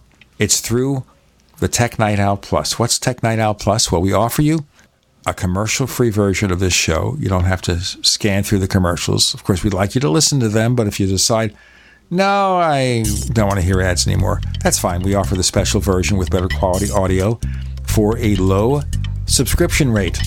Monthly, annual, 5-year, lifetime. I'll be around for quite a few years yet. The show has been on the air for 14 years so far. Time flies when you're having fun. Go to plus.technightowl.com, plus.technightowl.com. Sean Ani, thanks for joining us on the Tech Night Owl Live. Thanks for having me.